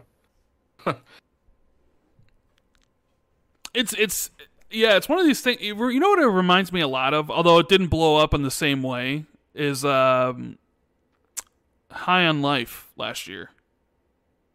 High on Life? You remember how well it did on Game Pass last year? Where they even talked about how it was like the biggest third-party game on Game Pass maybe ever or whatever. You don't remember that? In December of 2022?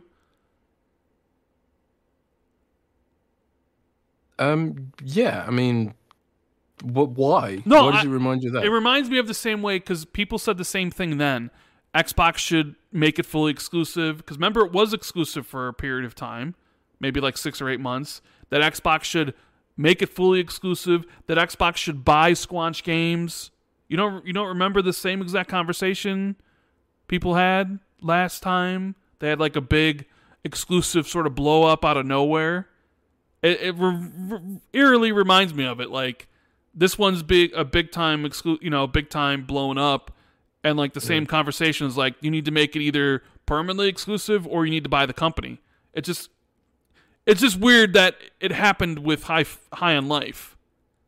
Last time a exclusive game became really popular, people said the same things. Although this one's true. Like way more popular, right? Because it's doing number. I just sort of wonder what's the number on console. Like, what's the number on Xbox? What's it doing on PC Game Pass in comparison to Steam? Like, if you were to add everything together, what's the total number of sales, or what's the total player count?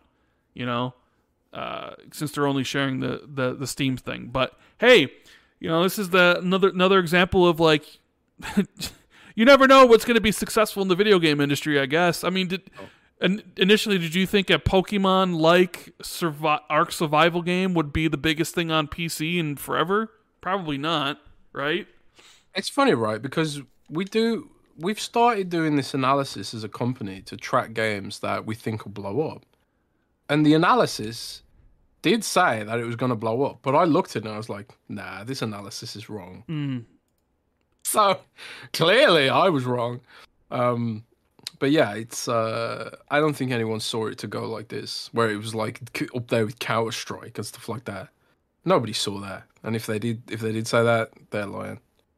But you can't deny that the comparisons to Pokemon has carried this game a little bit, and that's why there's a lot of controversy about it, I guess. But I think, like, the way that people lied about it and saying, like, it used AI when it didn't, not particularly great journalism there, but also not particularly great media comprehension or reading comprehension, because, you know, it just wasn't fair to have said that when there was no evidence about it whatsoever, or spread that sort of notion. And also, then trying to say they'd ripped the model assets without any proof, and then working really hard to try and be like, oh, they you know, as if it would be hard, right, to design, to do that manually. It's not like Pokemon character designs are like the peak of design anyway. Like little doodles, man. I could design a Pokemon. In fact, I'll do it right now. I'll design a Pokemon in MS Paint and call it Randchew. Randchew. It's like Pikachu, but it's Randchew. So let's do it. Let's do it right now. I'm going to draw it. You're going to draw it right now? Okay. I'm going to draw it and post on Twitter. Yeah. So there's Rand. It looks like Pikachu, but also he's got a big beard. A big beard. Okay. Big beard. Yeah. I don't know what's going to happen with Palworld. I don't know if Xbox will extend a contract to them or try to buy them. Although talking about trying to buy them after what just happened yesterday is probably just like, I don't know, doesn't feel right. But if the game hadn't blown up, no one would care. It's true. Like all the Monster Hunter clones that exist. I mean, goddamn, look at Wild Hearts, for example. Wild Hearts that released last year, it's a direct answer to Monster Hunter, you know. Similar monsters, similar gameplay style. You know, it does some innovative things too on top, like Palworld does, you know. But no one was screaming like, "Oh my god, Capcom should sue them," you know. I don't know, man. Well, I'll be interested in seeing if this game ends up being a new genre, right? If it sort of like creates this monster catcher survival genre. You know, people have been wondering what's the next big genre after Battle Royale, right? Where PUBG sort of, well, it's not even really PUBG that started. Maybe it was like DayZ that started, or was it? Either way, I forget which one DayZ really started it, but yeah. PUBG popularized it, and then Fortnite took it over, and Call of Duty entered it, where people were wondering what's the next big genre to come out that would take the industry by storm. And, you know, there was talk that maybe extraction shooters would be it, right? But that hasn't really happened yet. Have we just found the next big genre? Is like this sort of thing? Is this just going to be a one-off where it's just Palworld by itself at the top? Or is Palworld going to die off and eventually just be a flash in the pan? Or is there a significant audience for something like this? You know, a survival game mixed in with, you know, something else. Is this like the is the survival genre plus something else going to be the next big battle royale thing? I guess, but I guess only maybe. Maybe. I guess only time will tell on that one. Well, like Enshrouded is doing pretty well. Like it kind of like feels like Valheim kickstarted like a resurgence of this kind of stuff. You got V Rising too, which did well. And a lot of these games kind of like they do what existing survival games do, but then add like remix it a bit. So V Rising is kind of like, yeah, it's a survival game, but it's also isometric and it's like Diablo. So it's like a Diablo survival game with base building, which is, you know, interesting, unique. And then you've got like Valheim, which has like the PS1 kind of graphics with modern lighting, which does look gorgeous, you know. So that blew up for a little while, but I think the patches have come too slow for Valheim to really, you know, continue the momentum, I think, for that game. But then like Palworld just came along and was like, okay, yeah, it's Conan Exiles, but instead of the annoyance of getting thralls and stuff, it's just Pokemon. You know, and that's kind of genius, you know. It's so intuitive, it works really well. It does all the stuff that Conan Exiles does with the thralls, but it just makes it way more intuitive. I mean, even Minecraft has that stuff with the villages and making your own village and stuff, but it's just a pain. It's a pain to wrangle villages. You kind of have to like take over an existing village to really get anything out of that from Minecraft. So I think this game will be hugely influential, even if it's like not the next big genre. It's going to be like, you know, I think the next Pokemon that comes out is going to be, you know, there's going to be a lot of features that borrow from this, where you can do more with the Pokemon, interact with the Pokemon, maybe base build with the Pokemon, and just do more with the game than just the sort of brain dead easy story mode, you know. We'll see what happens with all that stuff. But yeah, it's amazing. It's been amazing to watch that blow up. And I really want to give a shout out round, by the way. Okay. To Bucky. Bucky, the sole community manager of Palworld, who has been working harder than I've seen anyone work online in a really long time. So shout out to Bucky. All right. Moving on from that, I guess, let me get some of these super chats, but we're going to be talking about the Xbox-related layoffs, and I'm sure that topic is going to go on for quite some time. So if you guys are enjoying the show, make sure you hit the like button, and please subscribe if you haven't. Let everybody know that we are live. Let's see, we have Smurf, who says, I hope State of Decay 3 blows up. Survival genre W. Yeah, you never know what's going to blow up in the survival genre. I mean, they have a chance with State of Decay 3 to do some. I was going to say to do something like different and better than what they did with the previous ones, because I don't know, State of Decay 2 felt like State of Decay 1.5. But I mean, survival games, like I said, they're quite popular on PC these days, and they have been for a while.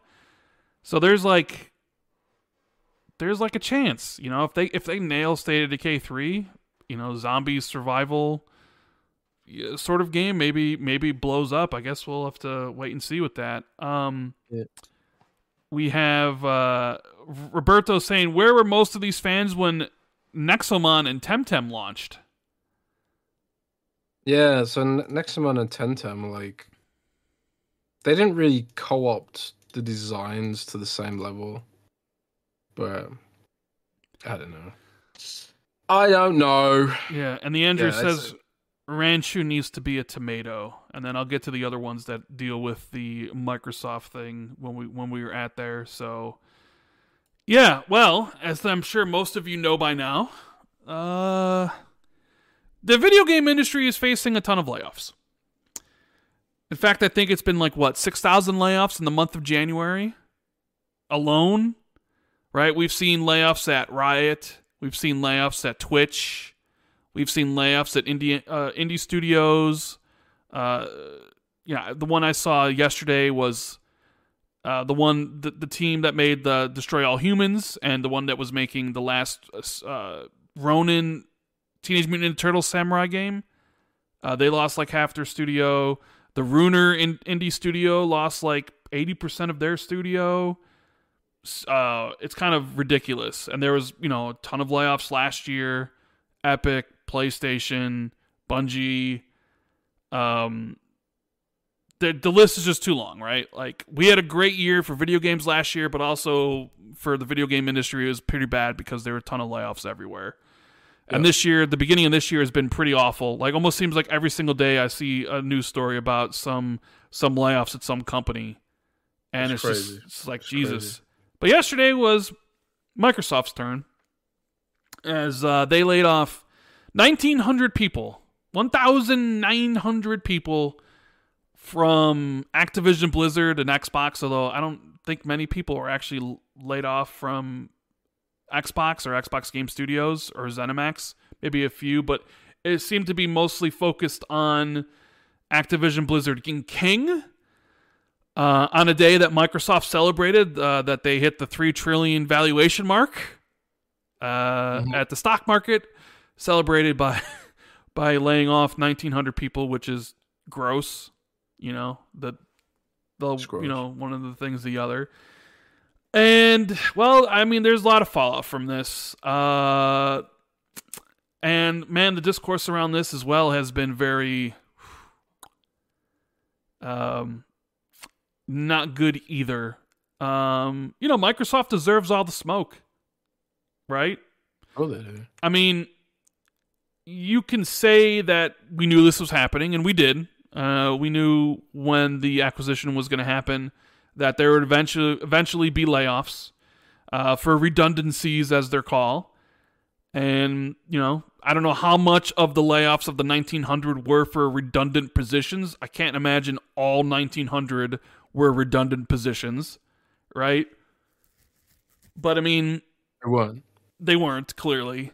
So, yeah, it's a sobering day. You see that stuff, and the video games is my favorite hobby in the world, next to reading, and I'm just wondering what the video game industry is going to look like in a couple years, how this is going to impact, the games, and like how are these people that lose their jobs, like, are they going to be able to get jobs in the video game industry with everybody? Like, it's an awful thing.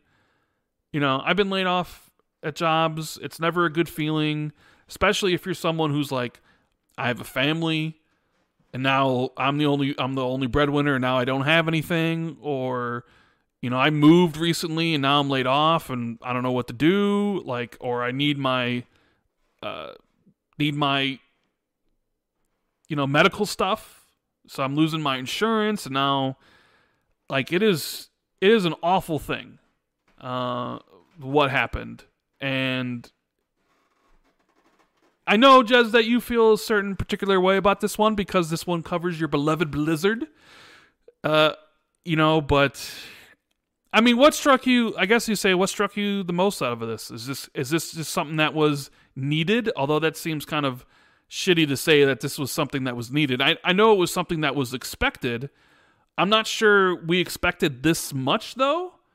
Almost 2,000 people is a lot. To be fair, I guess you can make the argument that when Microsoft announced their intention to acquire Activision Blizzard King, they only had 10,000 employees. And I believe when they closed the acquisition, they were almost up to, if not past 17,000. So they grew. I do wonder how much of this has to do with maybe the underperformance of something like Modern Warfare 3. Because Activision Blizzard seemed to be doing pretty well for most of the year, but I don't really know how Call of Duty did, so maybe it didn't perform well, and, because we did see a lot of positions at the COD studios disappear, which I'll talk about a little bit later, but what are your thoughts on everything that happened yesterday? And well, the first thought always has to be with those who are impacted and those who are affected, and all day, all day yesterday, I had people calling me up, people phoning me, people in tears, shaking, worried about their families and the future and, all that kind of stuff. So yesterday was like really, really horrible. Just the avalanche of just human misery that Xbox has left in its wake by doing all this stuff. I've never seen anything like it since I've been covering this stuff. And yeah, there's been layoffs at Microsoft before. and there's been layoffs of other studios, but I've never sort of experienced a situation where I know so many people who are personally affected by layoffs.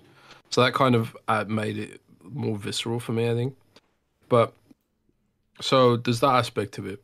But the sort of the broader, more important aspect of it, you know, is like, is this the end, or is this like everyone in the game industry right now has to be probably has this kind of this sort of general fear that is their studio next, is their publisher next? You know, how is that affecting morale and the anxiety that that creates, and especially in America, where America has very, very little in by way of safety blankets for people who are impacted by these kind of cuts and stuff. You know, it's not like in Britain where if you're a diabetic or something and you lose your job, you can still get insulin.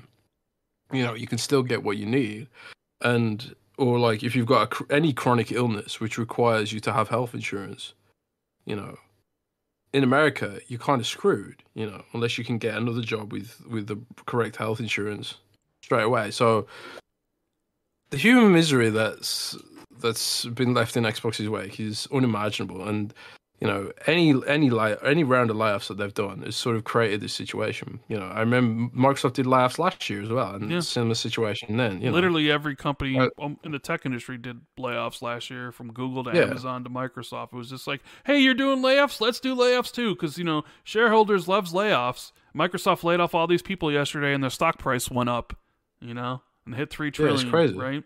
I seen, like, you know, last year, there's people who were laid off last year who are still kind of crusading against the way Microsoft's treated people. But it's sort of like,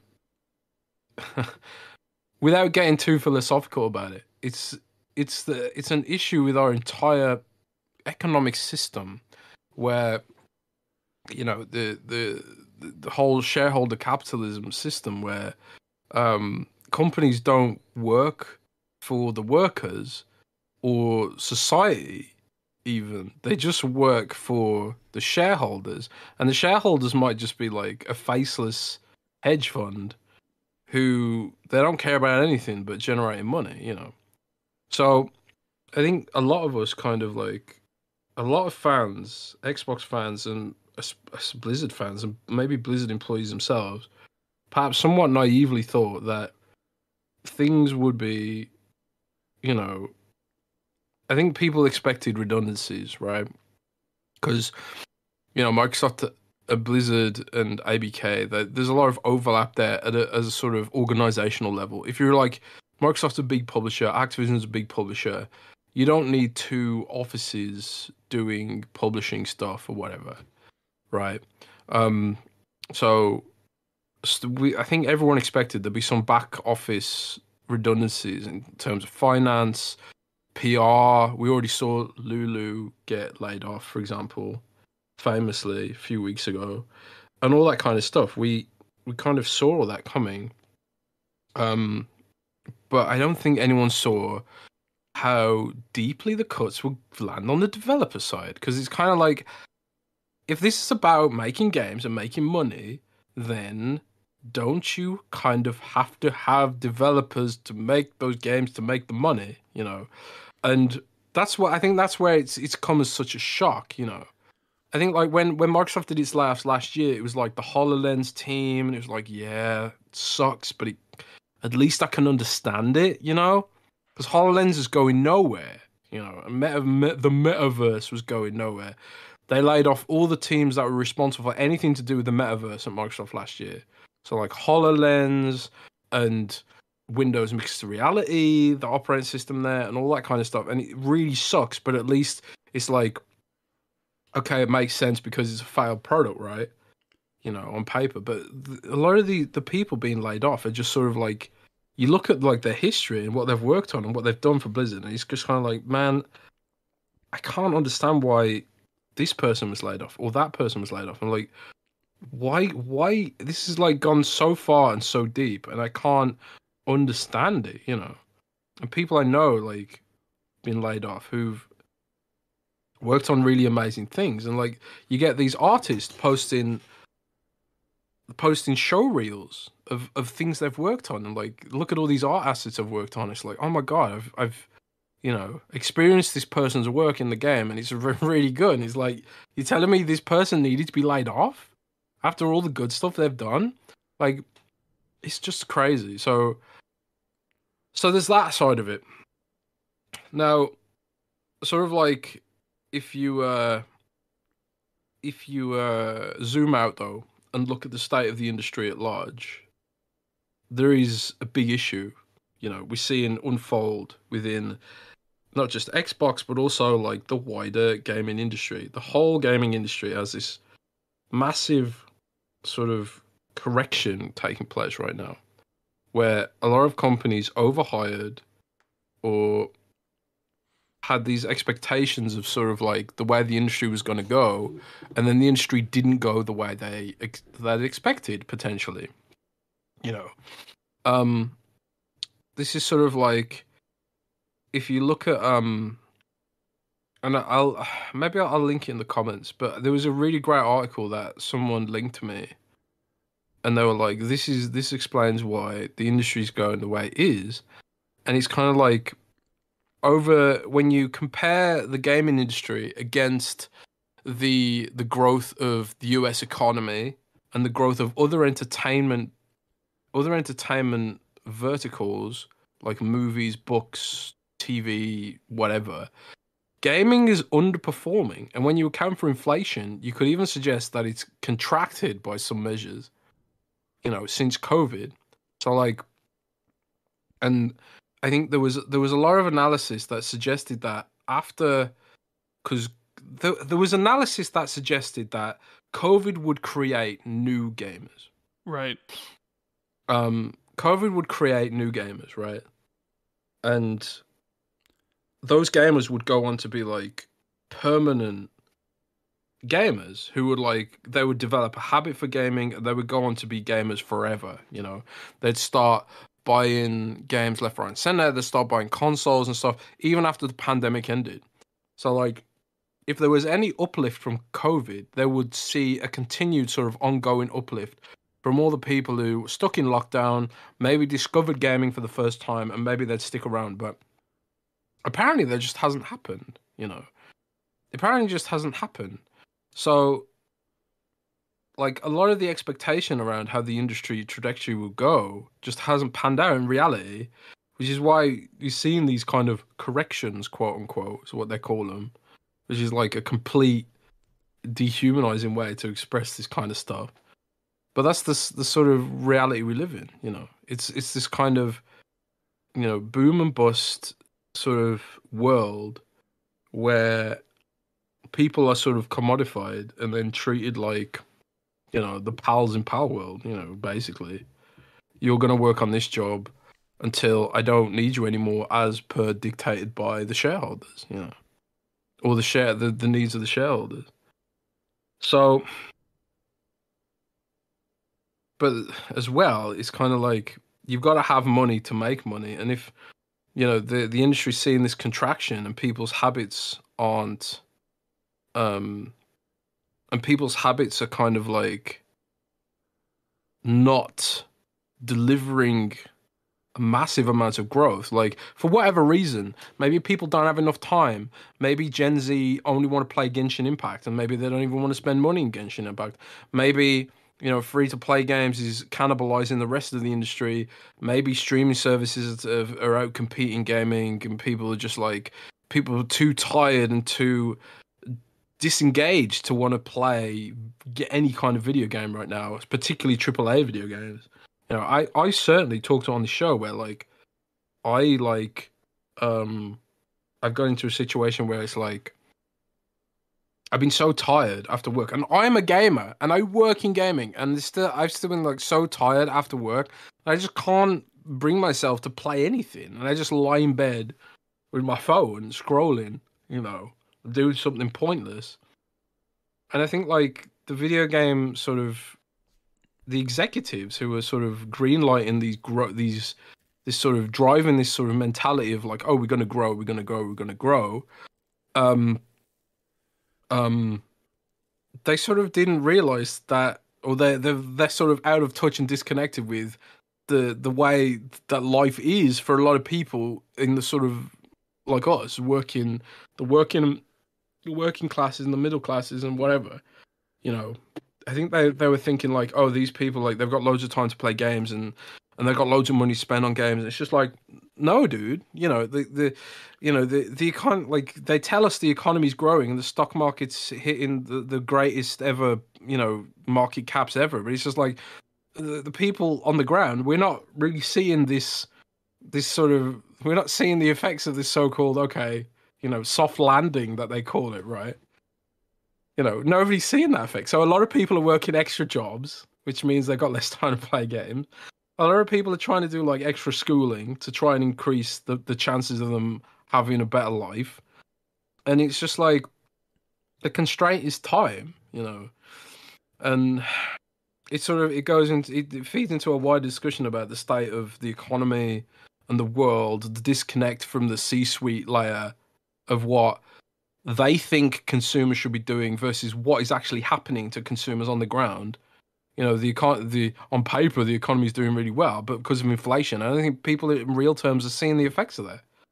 You know, so it's a whole ass mess. Basically, it's a whole ass mess in no matter which way you look at it. So much stuff has been really annoying about all this, like the way people have tried to use it in a console war context. Because it's kind of like, well, you know, you're celebrating these Xbox layoffs, but it's like, what are you going to do when PlayStation does the same thing? You know, because this is sort of a pervasive thing, man. It's a pervasive thing. It's like every industry is having layoffs right now. A Business Insider, like another publication, they just announced they're going to lay off 8% of their workforce. You know, and it's inflation, it's interest rates, it's the death of easy capital. It's the death of venture capital as well. You know, when interest rates were insanely low and non-existent, there was just venture capital flowing all around the place. It was like, you have some money, you have some money, you have some money. All those times are gone, man. All those times are over with. So, yeah, it's just, but none of that matters. What matters is like the people who are negatively impacted, and like, I just hope for like a future where legislators actually work for their constituents and create an economy that isn't like this. And I just think, when will that ever happen? It probably won't ever happen because everyone's just so divided about how to approach this kind of stuff. Some people are even like, oh, that's just the way it is. You know, could there be a better way? Maybe. I don't know what it is. Smarter people than me need to work it out. But yeah, that's kind of, I just kind of feel numb to it now. Well, that's it. Yeah. Yeah, I think you mentioned something earlier about like the games need to make money or whatever, right? And thing that like stuck out to me was more it was more of a number than I thought. But like, for instance, Sledgehammer Games lost a quarter of its studio, right? And they just like crunched to get the last Call of Duty out in a year and a half. And how do you reward them? By laying off a quarter of your studio? But yet you expect them to like turn around and make the next game in what, another year and a half? 3 years? Like there's been layoffs at all the Call of Duty studios. And like Xbox has an issue this generation getting games out on time. Like how many games have we seen get delayed from like Halo Infinite to Starfield, Redfall, right? Where they didn't hit the timetables that Xbox said they would. And Call of Duty's on this tight schedule every year, right? And now you're just removing developers from that franchise. That's only gonna make it harder for those current developers working on those games to be able to still release that game at a high enough quality level on time because you're removing their colleagues. It is like, I don't know. Is Xbox like penny pinching in this scenario where they're like, all right, we're going to get rid of the redundancies, but also maybe some of the results from last quarter didn't hit, and now we need to make more cuts to save more money, because that's typically what some of these companies do. And is this going to impact, the timetables of future games, outside of the fact that you just, severely impacted the lives of developers? Like, is this also going to push back the timetables of future Activision releases? Is it going to lower the quality level of Blizzard games or the quality level of Activision games because you have to replace people that were highly experienced with people that may not be? Or are they going to go down the route of using, Face23 BKNY says in the Super Chat, in my opinion, if Microsoft starts to penny pinch on Call of Duty developers caused by using more external contractors as it did with Halo, they will, mark my words, destroy the Call of Duty franchise just like they did with Halo. And then Donataku says, Face, you literally stole that comment word for word for Take Kim's tweet. At least make it less obvious that you don't have your own opinions. Like, I knew that was from Take Kim because I saw Jez reply to him. But, like, are they going to use the contractors that they did for Halo with Call of Duty? Was that only an issue because of the Redmond policies? Maybe won't be for COD? Like, there's a lot of unknown variables in all this, right? Because certainly you don't want to see any game suffer. You don't want to see devs suffer. No. You don't want to see the game suffer. You don't want to see timetables become longer because people are already waiting long enough for games. I mean, how many times it'd be like, the meme is just wait till next E3 or next year will be better, or next year. And people are like, oh, well, this game's supposed to come out this year, then it gets delayed. Are you delaying more games? Are the games going to come out going to be of quality of nature? Like, there's that aspect that I just sit there and kind of have to be like, I wonder what the plan is for all these games and all the layoffs and stuff, right? Yeah. But then specifically, Mike Ibarra's gone. Specifically, I have words. How many times have I said I when I was younger, I had to go to speech therapy and stuff. And there's some words they say, but Mike Ibarra left. Which, didn't leave. Well, he didn't leave. No, he was laid off. Oh, he was laid off, huh? That's not what Matt Booty and Mike said on their personal responses. Yeah, they can say what they want. He was laid off. Oh, so you basically think he was like, we're not going to say you're laid off, but we'll let you leave, let you say you left. When you get to a certain level, you don't get laid off. You move on. Oh, you move on. You voluntarily this. He was laid off, man. Guarantee. I don't have any evidence, but I just believe that in my heart that he was laid off. Yeah. Like Jason Schreier said on Twitter, he said Mike said that he was in it for the long haul and he would stick around. That was his dream job, man. He loves Blizzard. He loves Blizzard games. He's always on Warcraft and Diablo and stuff like that. I don't believe that Mike left. I think he was laid off. Interesting. Well, this is what Phil Spencer had to say in his memo to the team. It's been a little over... Well, I'm not going to read that part, right? He basically says, the leadership at Microsoft Gaming and Activision Blizzard is committed to aligning on strategy and an execution plan with the sustainable cost structure that will support the whole of our gaming business, growing business. Together, we've set priorities, identified areas of overlap, and ensured that we are all aligned in the best opportunities for growth. As part of this process, we have made the painful decision to reduce the size of our gaming workforce by approximately 1,900 roles out of the 22,000 people on our team. Blah, blah, blah, blah, blah. A lot of PR speak. Looking ahead, we'll continue to invest in areas that will grow our business and support our strategy of bringing more games to more players around the world, etc., etc. But also, like, Matt Booty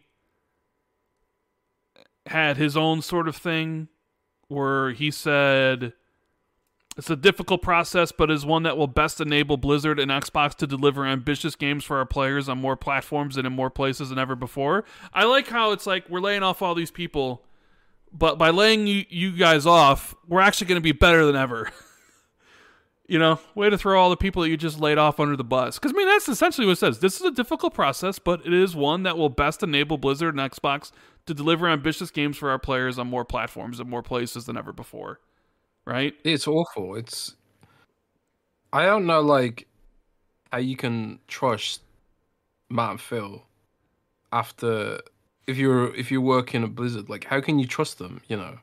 And I've seen Blizzard fans talk about like how weirdly performative Phil was at BlizzCon, coming out, shaking Mike's hand, talking about ambitions and all this kind of stuff, and then for this to happen not so long after, it's kind of like, why do all that stuff? Is Phil going to be applauded again when he comes back to BlizzCon? If BlizzCon even still exists? I don't think so. It's kind of like the kind of, or if you're a current Blizzard employee, are you sort of, do you think like, okay, so that's this year's layoffs. Now, what happens next year? Or what happens the year after? Or what happens the year after? But at the same time, it's kind of like, where do they go? It's not like anywhere else has any particularly great stability. Well, you're basically saying like, and I agree with you. Like, remember all the photo ops we saw when Phil and team went down to Blizzard, and everybody's happy and everybody's so excited. Yeah, we're out from underneath the yoke of Bobby Kotick. He's gone. Phil Spencer and Xbox here. They're here to make everything better. They separated us from Activision, so we're our own sort of thing. They're gonna let us do what we sort of want. And, saw all the pictures and everything, and then, a couple months later, it's like, yep, gone. Yeah, I mean, I get, like, yeah, how could you look at Phil and Booty after that and be like, believe whatever they have to say? I'm sure the morale at those places are incredibly low. I mean, there's survival's guilt and survivor's apathy and stuff. Like, people that survived are probably, just like, I can't believe I made the cut. Yeah, someone has literally used the word survivor's guilt to me literally today. Yeah. It's, I mean, then on top of it, you cancel a game, Project Odyssey, which and you've talked about on the show before. I've seen it played. I've seen Odyssey played, and it looked really good. It looked really fantastic. I mean, I only saw a small portion of the world. I didn't see like the full scope of it. What I saw looked really, really good. So, and obviously seeing a small vertical slice is not really indicative of the quality of the overall product and its viability in a very difficult market. So, why kind of like I said on Twitter, like I said something like I can't remember exactly what I said, but I said something to the effect of Microsoft pulled off a huge L by canceling this game. I mean, that was kind of like emotional.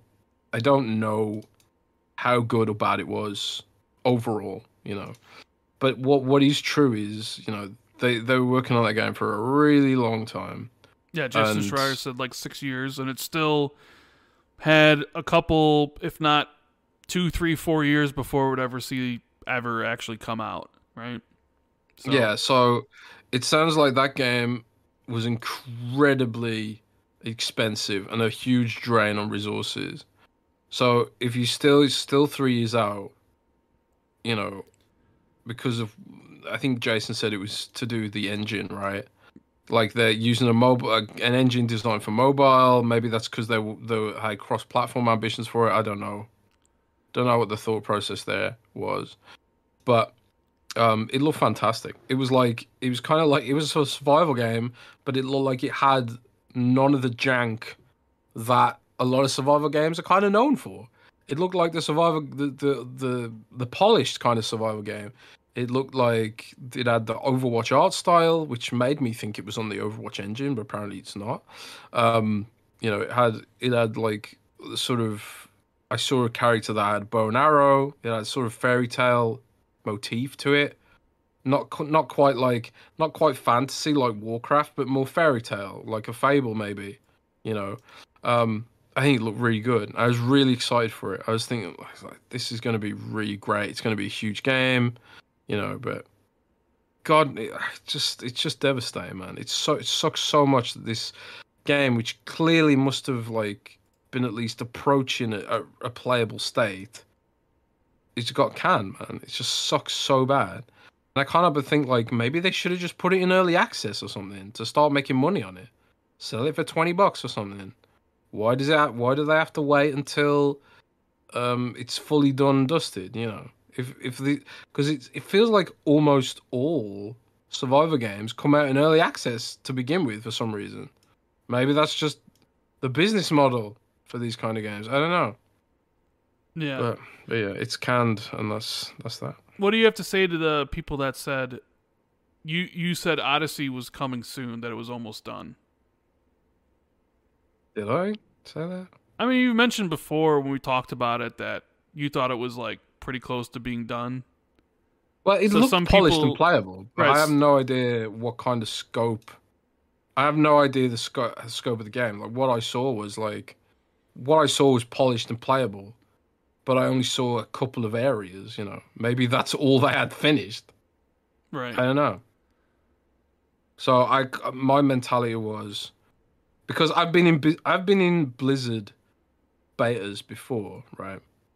I've been in Blizzard betas before, and it reminded me of being in one of the Blizzard betas, you know, where it's kind of like, okay, the game functions now, and now they're just working on building out the world, you know. But I guess just is what it is, and it's hard to tell from what I saw, you know. Yeah, and Matt Booty. Did I show you that gameplay or not? I haven't seen it. You know I wouldn't care about a survival game. Matt Booty had this to say about it. I usually show you stuff like that.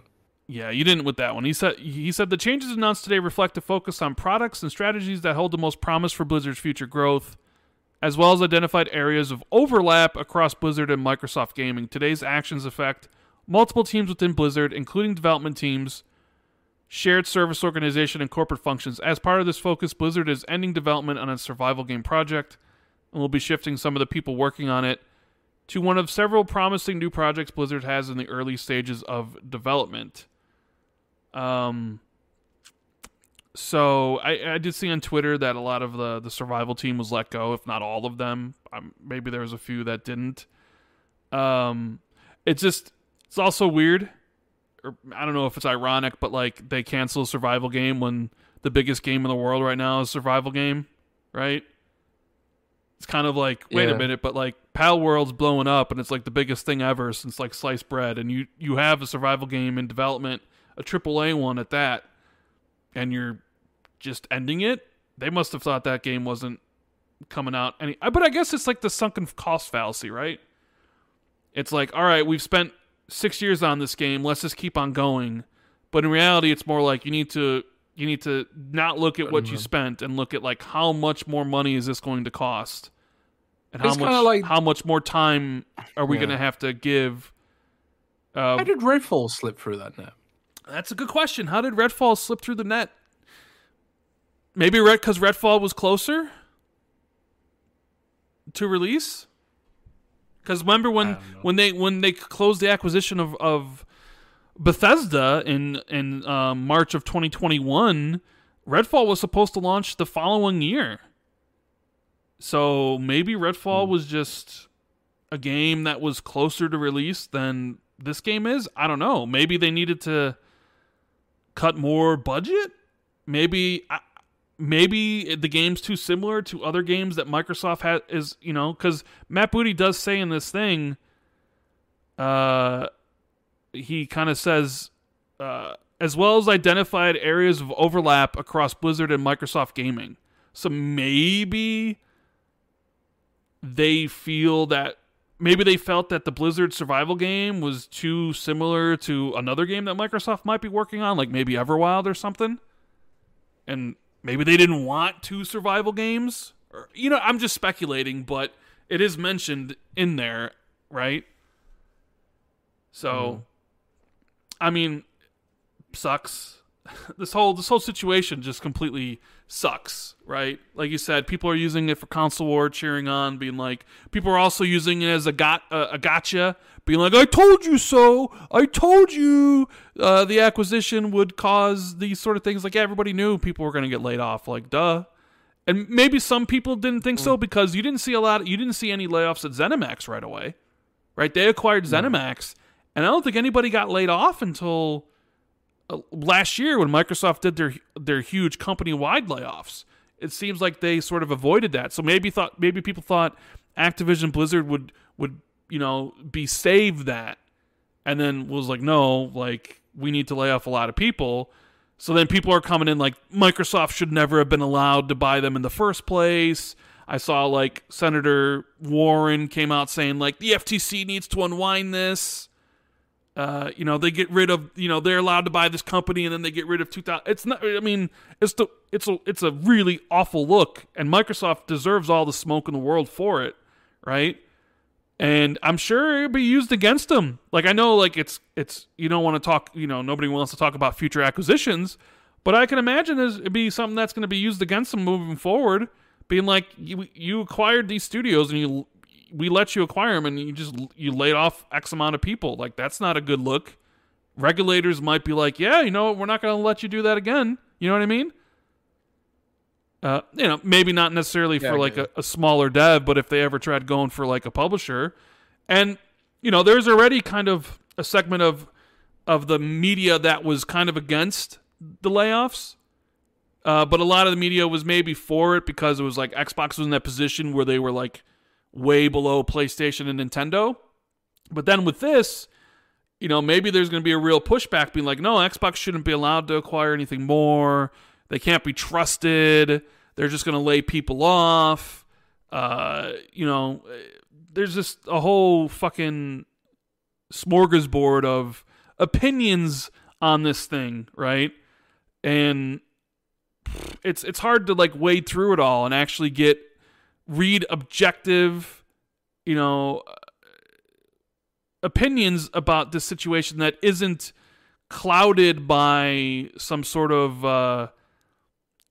other aspect, right? Because I always look for different takes on things, but I want to make sure, the takes I'm reading are from someone who's like really doesn't have a vested interest either way, just like someone on the outside. Because sometimes when you get a take of someone who's like invested either or, there's biasness that could sneak in. And of course, like, people say we are biased here, and of course we are biased towards it, but I also think we're one of the few out there that really hold Microsoft and Xbox accountable to shit when they fuck up, right?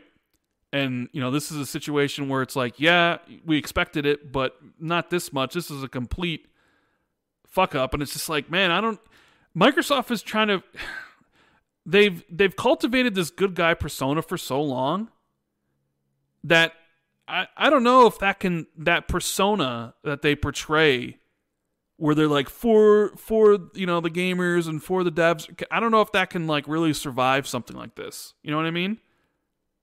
Yeah, I said Xbox has lost its shine, and the idea that Xbox is like a well-funded startup or the good guy, that's shattered now. And it's kind of funny because it's like we used to talk about how Xbox would save Blizzard and they get to unionize and still all that stuff's still on the table, but it's kind of like they've absorbed Activision, but maybe Activision has absorbed Microsoft absorbed Xbox, because this is all about Call of Duty now. And I kind of wonder like how much of the operation is going to be cannibalized by the need/desire to capitalize on Call of Duty and Call of Duty alone. Like, a huge amount of people got laid off from Toys for Bob. A sort of huge amount. A huge amount of people got laid off from.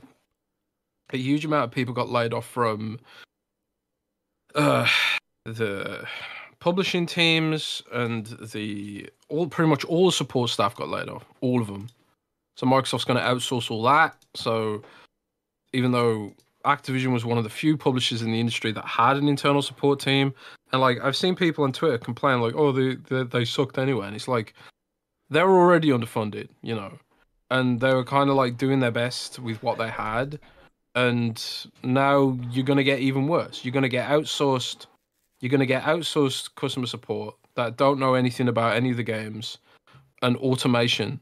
Like, have you ever tried using like Xbox or Microsoft's customer support? It's awful. It's terrible. It's garbage. Yeah, well, they It's gonna be outsourced like that to Xbox ambassadors, free, you know, people part of the Xbox ambassador program, you know, which is like, they do really? they do it for free. They do it for free. That makes me sick. That makes me absolutely sick. You know, but corpos are gonna corpo, bro. They're gonna corpo. This is why I've always told you I only care about Xbox. I don't give a flying F about Microsoft at all. I've only ever cared about Xbox. I don't care about Microsoft.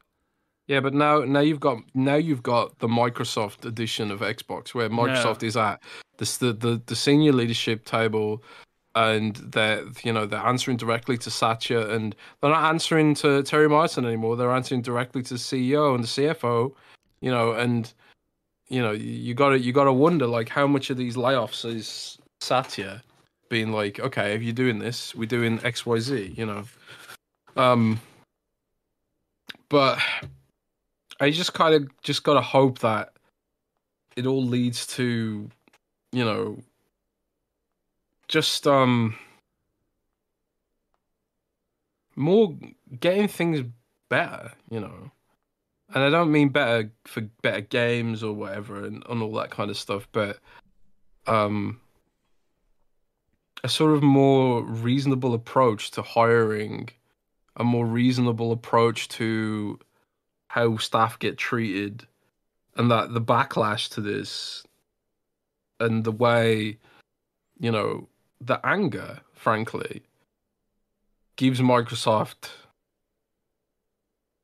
pause when they consider doing this kind of stuff.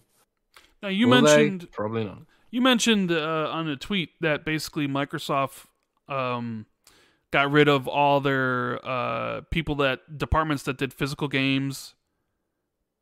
And people started running articles about like, oh, physicals ended on Xbox. There's gonna be no more physical discs, and that's kind of also I want to put the record straight about that. So okay, I tweeted out like Microsoft has laid off the teams responsible for getting physical discs put together and getting physical discs to retail, right? And I put that out there, and a lot of people ran with it like, oh, Microsoft's quitting physical discs completely. But that's not what's happening. They're not quitting physical discs, or physical dicks as Rand likes to call them. They're not quitting physical discs yet. Although, let's be real, that's the way the industry's trending. Which is what I said in my tweet. It's like, you can give you an idea of the way the industry's trending.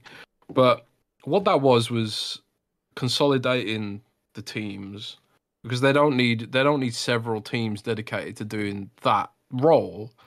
So they still have a team for publishing physical discs and getting physical discs into retail for now, you know. And I did follow up a tweet with that to explain what the situation was, and that they are still going to do it.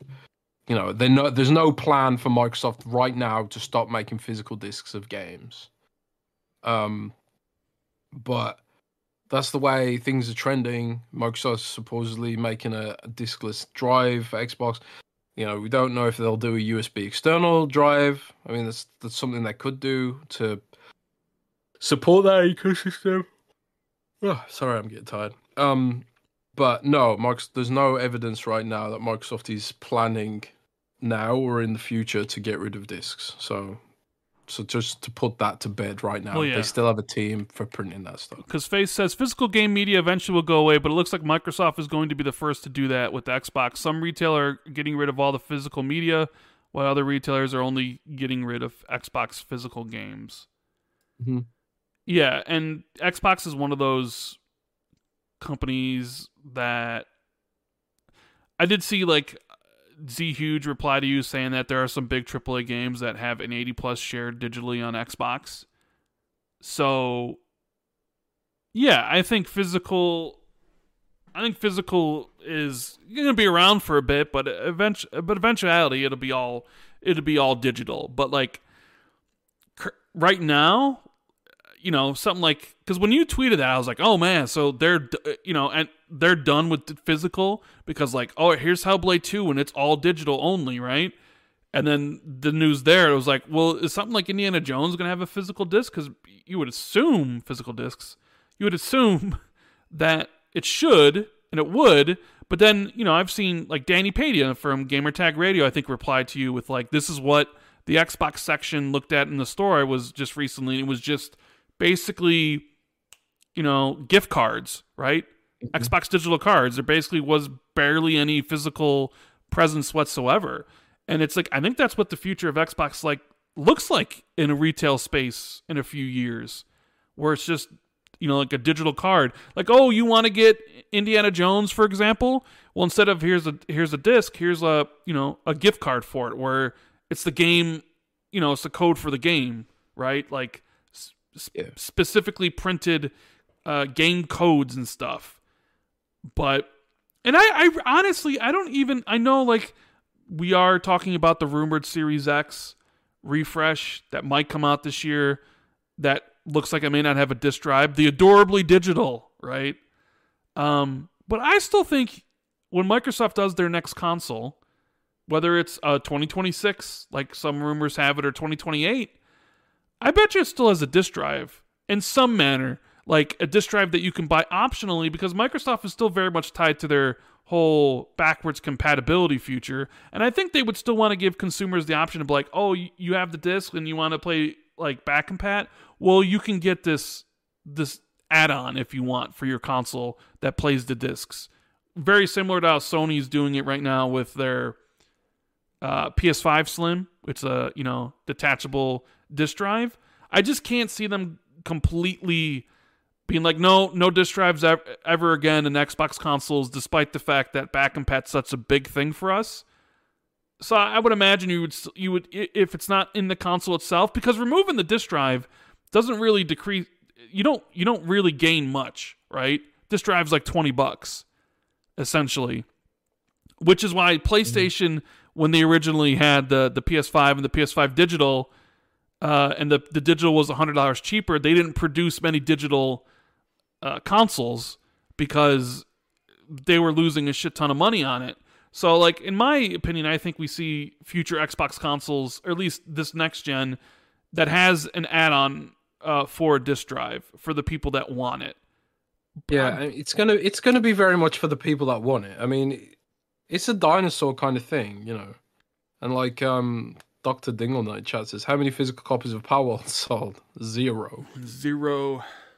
Palworld will probably never be available to buy physical. There probably will never be a physical disc of Palworld. So, it is an archaic kind of thing, and a lot of people our kind of age, cling on to this, I think. But, yeah, I think even though Microsoft is still going to do physical discs, I think it's on the way out. It's on the way out. Yeah, it says, last week everything's great. We got some great games coming. This week it's like layoffs in the industry. Then Microsoft does theirs, and you're just like, you just feel that horrible feeling in your stomach. Like, it's like, man, what is going on with the game industry? Because if it was just Microsoft, you'd be like, well, something's wrong at Xbox. But it seems like there's something rotten at the core within the game industry at this point. Like, something is up, because like everybody's laying people off. And even though it was expected, I guess like some of the thing I don't like is, I know we talked a little bit about Odyssey a little bit, but I've already seen some damage control. Like, people happy it got canceled. Like, we don't want, it was basically like, we don't want another Redfall. But like, you don't know that was the reason they canceled the game. You know what I mean? By all accounts, even from what Jason said, like, it was highly regarded within the company. And from what you saw, it looked pretty good. But I sort of feel like some fans are already like, oh, they canceled it. We need to come up with the reason why it was good. And it's like, oh, well, we don't want another Redfall. right? Because I always said to you, Jez, I said, what would have been worse? Releasing Redfall and having it do what it did, or canceling Redfall and having the specter of a canceled Arcane game hover over everything forever. That could be brought up consistently on every podcast like Scalebound. Even though Scalebound, nobody knows if it was good, it's the specter that they canceled something like Scalebound. In your mind, you think it was going to be awesome. So in your mind, you're like, oh, I didn't get to play an amazing game, right? And until Redfall happened, everybody, well, for the people who like Arcane games, were like, in their mind, they would have been like, I can't believe Xbox took away from us a banger Arcane game, right? And it would just been this thing that just lived on in infamy all the time. People would be like, well, they canceled this game, and you never know if it was good or bad. So that's why I say, like, well, having the game come out would have been the better scenario, because Redfall came out, it was shit, and people, it did what it did, and then people talked about it. If they had canceled it, it would have lived on forever, right? As a specter of, like, something where people would have been like, well, look how crappy Microsoft, they canceled this. So it's like, now we get, okay, here's this Blizzard game people were looking forward to or whatever. They cancel it, and now people got to have mental gymnastics to basically justify why it was canceled, because they can't criticize Microsoft. And it's, oh, we don't want another Redfall situation. But, like, in reality, the most likely reason that they canceled it was because it was going to take too long and cost too much money, and they might have something else in the pipeline that's too similar. You know what I mean? I'm sure you've seen people say that the reason it was canceled was because they didn't want a Redfall thing, right? But it's like, well, why didn't they cancel Redfall at that point? Yeah. No, I think Redfall probably won't. A thing like Redfall, I'd be shocked if a Redfall thing like that happens again. But Rand, we went at least a couple of weeks with no Scalebound mention. We did. And you just ruined it. No, there's been Scalebound mentions. I think you just ruined it, bro. I'm just saying, like, if they had canceled Redfall, people would have been like, why'd they do that? We just never got to experience another Arcane banger. And it would have lived on forever, right? Instead, it came out and people didn't like it, and nobody really played it. It was just whatever. Damned if you don't. But I'd see some Xbox fans being like, yeah, glad it got canceled. We don't want another Redfall. But it's like, you don't know what reasons it was canceled for. Yeah. And I doubt it was 3 years out. It would have been like, you know what? Like 3 years out, they know if it was going to, be like a bad game or whatever. So I think it just came down to cost, probably.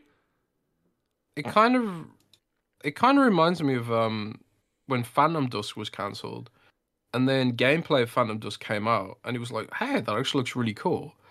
But it's like, it was just that single area, You don't know how much of the rest of the game was going to be done, over the next however many years, It just sucks for everyone involved, and I think we can move on from this now. Yeah, we have Puckish Rogue says, you think Game Freak will delay this year's Pokemon game because of Palworld? I don't think there's enough time to make changes for this year's release. They're not going to delay it. Come on now. It's a launch of the new Switch. They're not delaying a Pokemon game from the launch of the brand new Switch. Have you seen the rumors about the new Switch? 8-inch LCD screen or whatever? 8-inch LCD screen, which was apparently first reported by Andy Robinson on VGC a little while ago. I thought it was first reported by Nate the Hate. Oh, even or further maybe, back? Oh, okay. Whatever, yeah.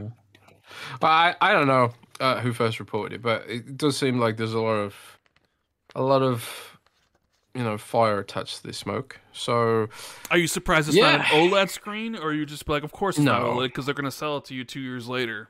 They're going to resell it you with the they'll sell it you again with the OLED later on.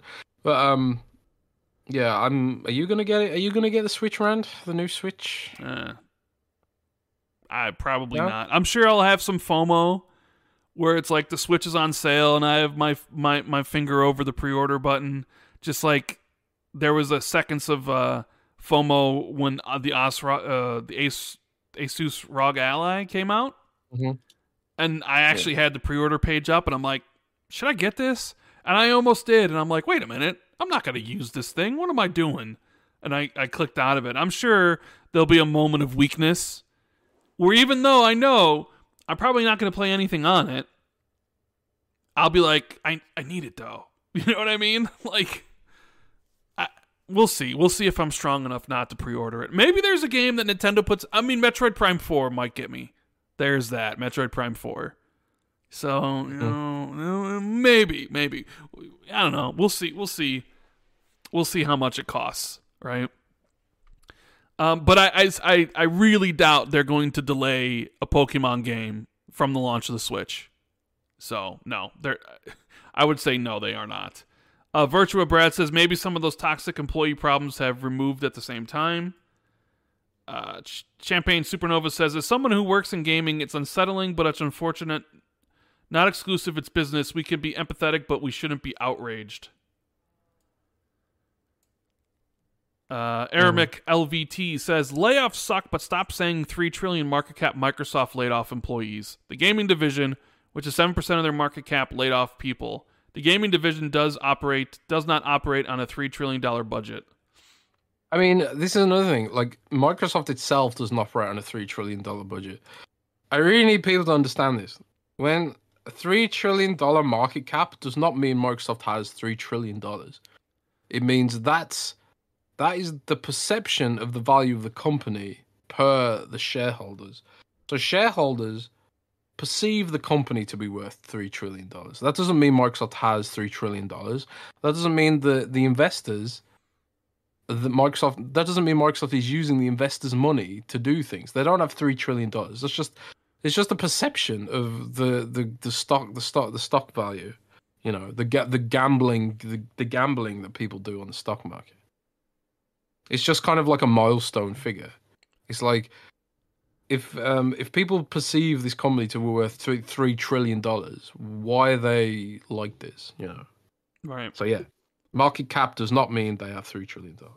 Yes, it does not mean that.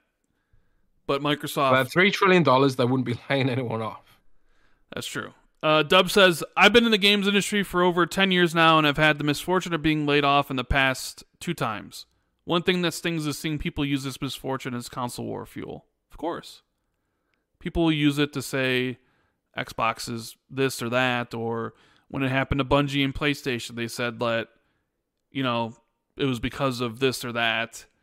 And I've already seen, you know, some journalists use this as a way to attack Xbox fans. Not even attack Xbox fans and fan websites or whatever, right?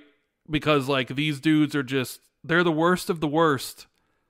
I've seen some of that go on, and it's just like, using other people's misfortune to sort of spread your own bullshit. You know what I mean? Like, are you a child? You know, I guess they are. Face 23 PKY says, imagine if Pete Hines or Mike Ybarra joined Sony. I mean, do you want them to, Face? Do you want Mike Ybarra or Pete Hines to join PlayStation? You think that would get their kick into high gear, their game production going on?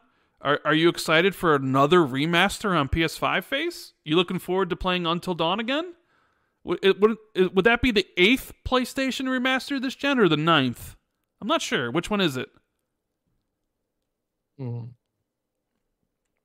Jodicus says, Xbox's problem continues to be the lack of ability to ensure confidence with its platform to consumers, exclusives, hardware, and now talent.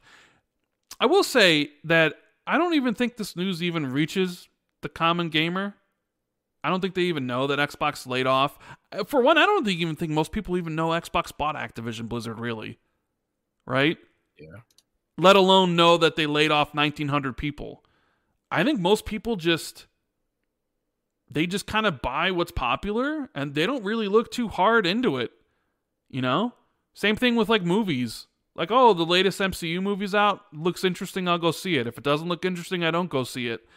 I mean, maybe it seems like life or death to us because we're so invested in all this, and we listen to podcasts and we do the podcasts, and we're always discussing this with other people online, so it feels like this is bigger than life. But in reality, I'm not really sure this even steeps down to a lot of the actual audience for games. You know what I mean? Mm-hmm. I don't know how true that is, but you always got to remember that Twitter and social media are just echo chambers, right? And sometimes you have to step outside the echo chamber and, think to yourself, is this something that's like people are talking about? You know, and I'm not sure. Like, is anybody going? If you're at a job and you're at a water cooler, somebody's like, hey, did you hear Microsoft laid off 2,000 people from Activision Blizzard? Probably not. And he says their problem continues to be the lack of the ability to ensure confidence within the platform to consumers, exclusive hardware, and talent. I mean, I think maybe the only one that would suffice there is not even hardware or talent. It's probably the exclusives. I think Xbox has gone a long time without having like a needle pushing must-have game that transcends, which is why I think Indiana Jones is really important. Because I think Indiana Jones is a game that the Xbox platform hasn't had in a long time exclusively.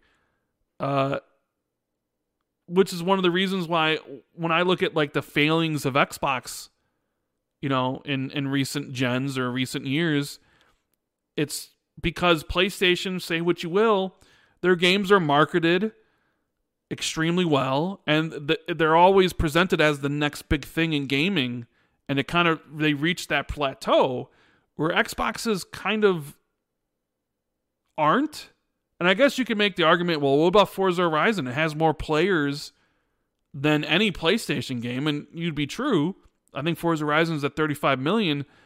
But I think Forza Horizon is just, if I had to describe Forza Horizon, I don't think I would describe it as like a must-have.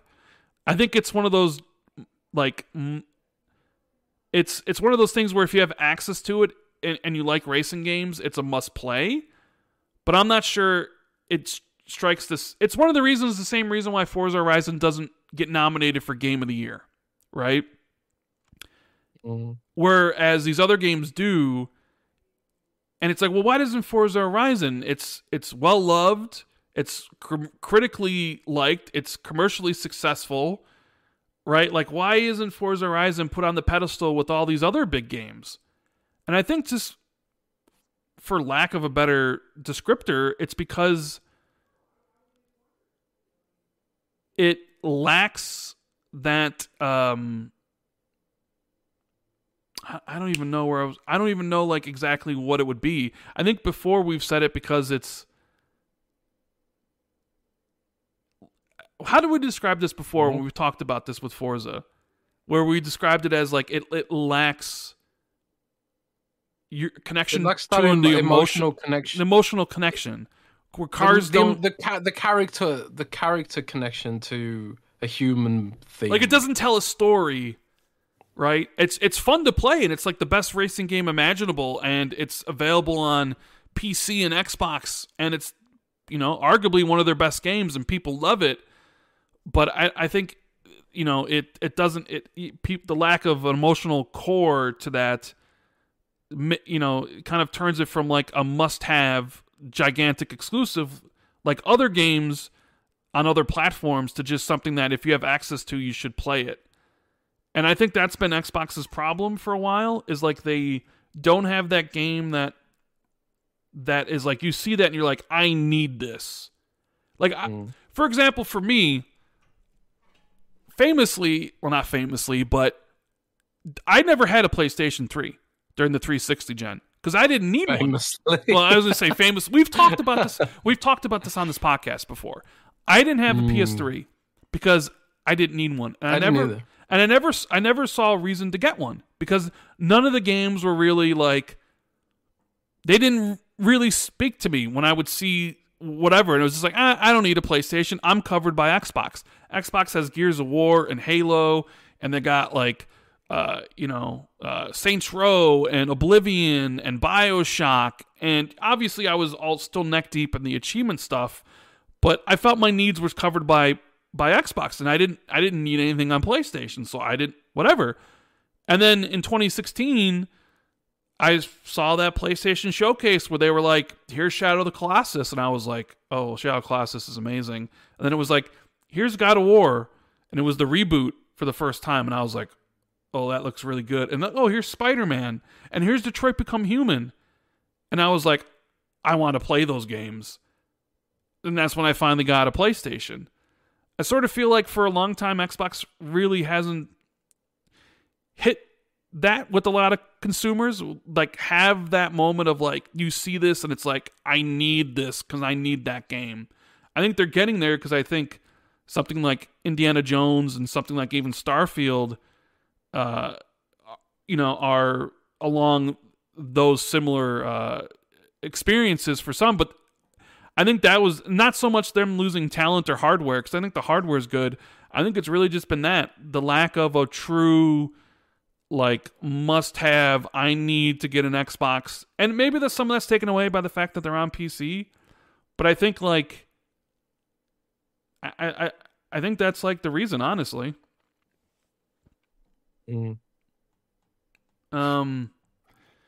We have a Dead Planet saying, Palworld being exclusive feels akin to Xbox temporary nabbing Fortnite. It almost feels overwhelming in a sense, doesn't it? Very happy accident. Yeah, I'm sure they're very happy about that. Extremely happy. Yeah, it's intriguing, I suppose, like, the game will eventually come to PlayStation and Nintendo Switch. Well, if Nintendo wants it. I think it's free money. Why wouldn't they want it? Yeah, I suppose. Or you think they don't want another platform because they don't want, like, Palworld will take away from Pokemon, essentially? Yeah, maybe. I think, like, probably Nintendo or Game Freak or whatever, they'd probably be like, we just need to co-opt everything from this and just make our own. Because that's what people want. They just want a better Pokemon, and that's what Palworld's giving them right now. Yeah, Seth says this kind of proves that the deal was all about King. I have not heard any cuts there. I believe there was cuts at King, weren't there? I don't know, man. I don't know. Jess doesn't know. I thought I saw that there was some cuts at King, but there might have been. Yeah, could have been. Could be wrong. LeBurn says maybe someday we'll get Scalebound, Odyssey of a Survival, a new Blizzard survival game with dragons. Wouldn't that be something? Yeah. Dave says, Jez, could you read a Manscaped commercial with extra emphasis on the physical D? Trying to lighten the mood with all the layoffs. Yeah. Thanero says, with Hellblade and Nevada, it seems like these are smaller games by smaller dev teams. I'm wondering if Xbox Game Studio going to have more AA's and AAA's. I mean, I think Xbox even calls Hellblade AAA, and I think they even call Avowed AAA, don't they? I think so, yeah. I'm pretty sure they call Hellblade AAA. I mean, you're going to have your selection of games that are going to be big budget, like Fables, Perfect Darks, Indiana Jones, and then the ones that are kind of like AA plus thing. Not everything's going to be super AAA because, there's a lot of people that think now that the AAA industry is unsustainable. Like, the budgets have gotten out of control, and you need to mitigate that somehow. I mean, but if Hellblade, yeah, I guess maybe because Hellblade has 40 people, 50 people dev team on it. It's probably not that expensive in comparison to other games. Because the Hellblade dev team would be an interesting sort of, I don't want to say experiment because it's kind of like, well, it's the game they're making. It's proven, but it'll be interesting to see how well Scalebound, Jez? Sorry. Scalebound. It'll be interesting to see how well Hellblade 2 does in the current economic environment, is what I mean. Humdrug says, game, narrative focused, Game Pass first kind of thing. He says, can't wait to play Hellblade 2 and Avowed on PS5, Switch 2. Man, you're really going for the full third-party thing, huh, buddy? I mean, it's probably going to be there. Nah, those two? Nah. Eventually, maybe. Well, I guess you can't say... Well, then it's just like never. Every game, but those two specifically, probably not. We'll see. Well, we'll see. So you're gonna do one of your special Nick things where he's like, wouldn't it be nice, or wouldn't it be special, or whatever the hell? Nah, just we'll see, bro. We'll see. All right. Yeah. Anything else really happened this week besides these layoffs and besides Palworld? I guess there was ID at Xbox talk. They're launching this thing called Indie Selects, Jez. Did you read anything about this? Yeah, they've got basically a new Indie Selects selection on the store. Yeah, I suppose it's kind of cool. As it's analogous to the Arcade Wednesdays they used to do on the 360, I guess. I think it's kind of cool, but I don't know. Yeah, Indie Selects includes a curated, dedicated collection in the Xbox Store featuring indie games chosen by the ID at Xbox team, along with support on our social community channels and even right here on Xbox Wire.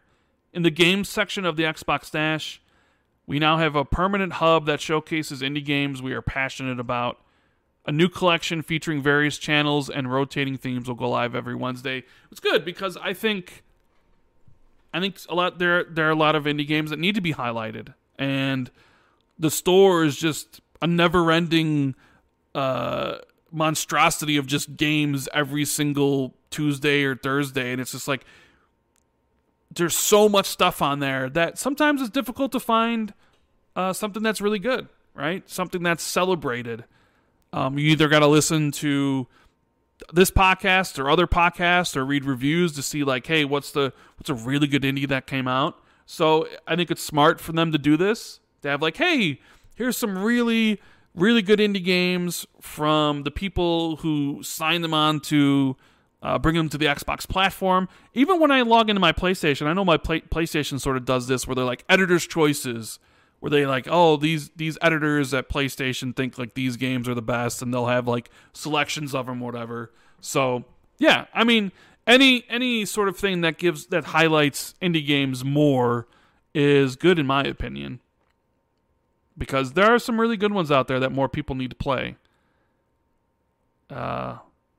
But yeah, let's see. Is there anything else? Oh, there was the extra Avowed footage, Jez, the Avowed interview. With the Xbox podcast, 25 more minutes of stuff. I know Avowed, you're looking forward to Avowed, and it sort of, I wouldn't say it disappointed you at the Direct, or maybe you were just more high in Indiana Jones, but I know someone who's really looking forward to Avowed. Did you have a chance to check out all the extra info and interview? Yeah, a little bit. My team covered it at least, but they were just kind of talking about how the class structure is a little bit more fluid. You know, it's not going to be like hard classes. I'm a priest, I'm a mage, I'm a wizard, I'm a warrior, whatever. You can be like, I'm a warrior, but I also use a wand, or I'm a mage, but I also use a bow and arrow, or something like that. So it's going to be sort of like a dynamic, fluid, build your own kind of class system. I think that was like the emphasis of that. PC Gamer have had a lot of. Well, they had an interview with the Avowed dev team, and they've broke out a lot of articles about that. So check them out on PC Gamer. It's Avowed sounds like if they were talking about as well how they sort of they riffed on Vermintide for the melee. Yeah, for the melee combat, yeah. Which is, that's a good thing. Vermintide has good melee. But we'll see where it goes, man. We'll see where it goes. I did see there's no sex in the game. Oh shit! Pre-order canceled. No romance options. Even Palworld has romance. Yeah. Have you heard about the controversial, sexy Palworld pal? No, I haven't. There's a sexy Palworld pal. So in the Palworld, Palpedia, whatever it's called, it's like an encyclopedia of all the pals, right? Entry number 69. I can't remember the name of the pal, but it's like, it looks like a pink kangaroo with love hearts, and sort of like in the description it says this pal got and Joe Repco in the chat says, Jez, don't do it. It's, it says in the description of this pal, it says, this pal got bored of sleeping with other pals and now wants to sleep with humans. What is this game? Rand's speechless. I don't know what to say anymore. It's called Love Lander or Love Mancer or something like that. I don't know. Mm-hmm. But yeah, so Palworld has pal cannibalism, pal slavery in sweatshops, and also a creepy pervy pal that wants to put you in bed, bro. I did see the Pokemon mod for Palworld did get shut down, right? Yes, it did. And Nintendo's lawyers were not happy about that one. Yeah, of course. Trying to think what else. What else happened this week was iOS is now going to allow cloud streaming apps. So you might see Xbox Cloud Gaming as an actual app instead of on the browser. Because the CMA was reopening their investigation, and iOS and Apple was just like, no, we'll allow 'em. So I think you'll see NVIDIA GeForce on there and whatever cloud gaming stuff on. Does that make you? I'm curious, man. I'm curious about this because it's kind of like xCloud is already at capacity right now. Mm-hmm. Like the last few days, you try and play xCloud, you get a queue because everyone's trying to play Palworld for it, right? So, like, if they add iOS into the equation, isn't that just going to blow up the queues even more? It's kind of like, do they need iOS right now before they've actually added more servers? I don't know. But we'll see. I mean, obviously it's a good thing. I suppose it depends on server capacity and stuff like that. And also, speaking of xCloud, today, as Tom Warren pointed out on Twitter, there's a new Xbox Insider program for xCloud, which is the first time they've done that. So if you go to the Xbox Insider Hub, you can now sign in and sign up to, get access to, Rand, can you hear me? I'm listening.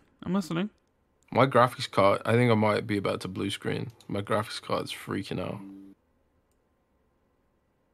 That was really weird. But yeah, sorry about that.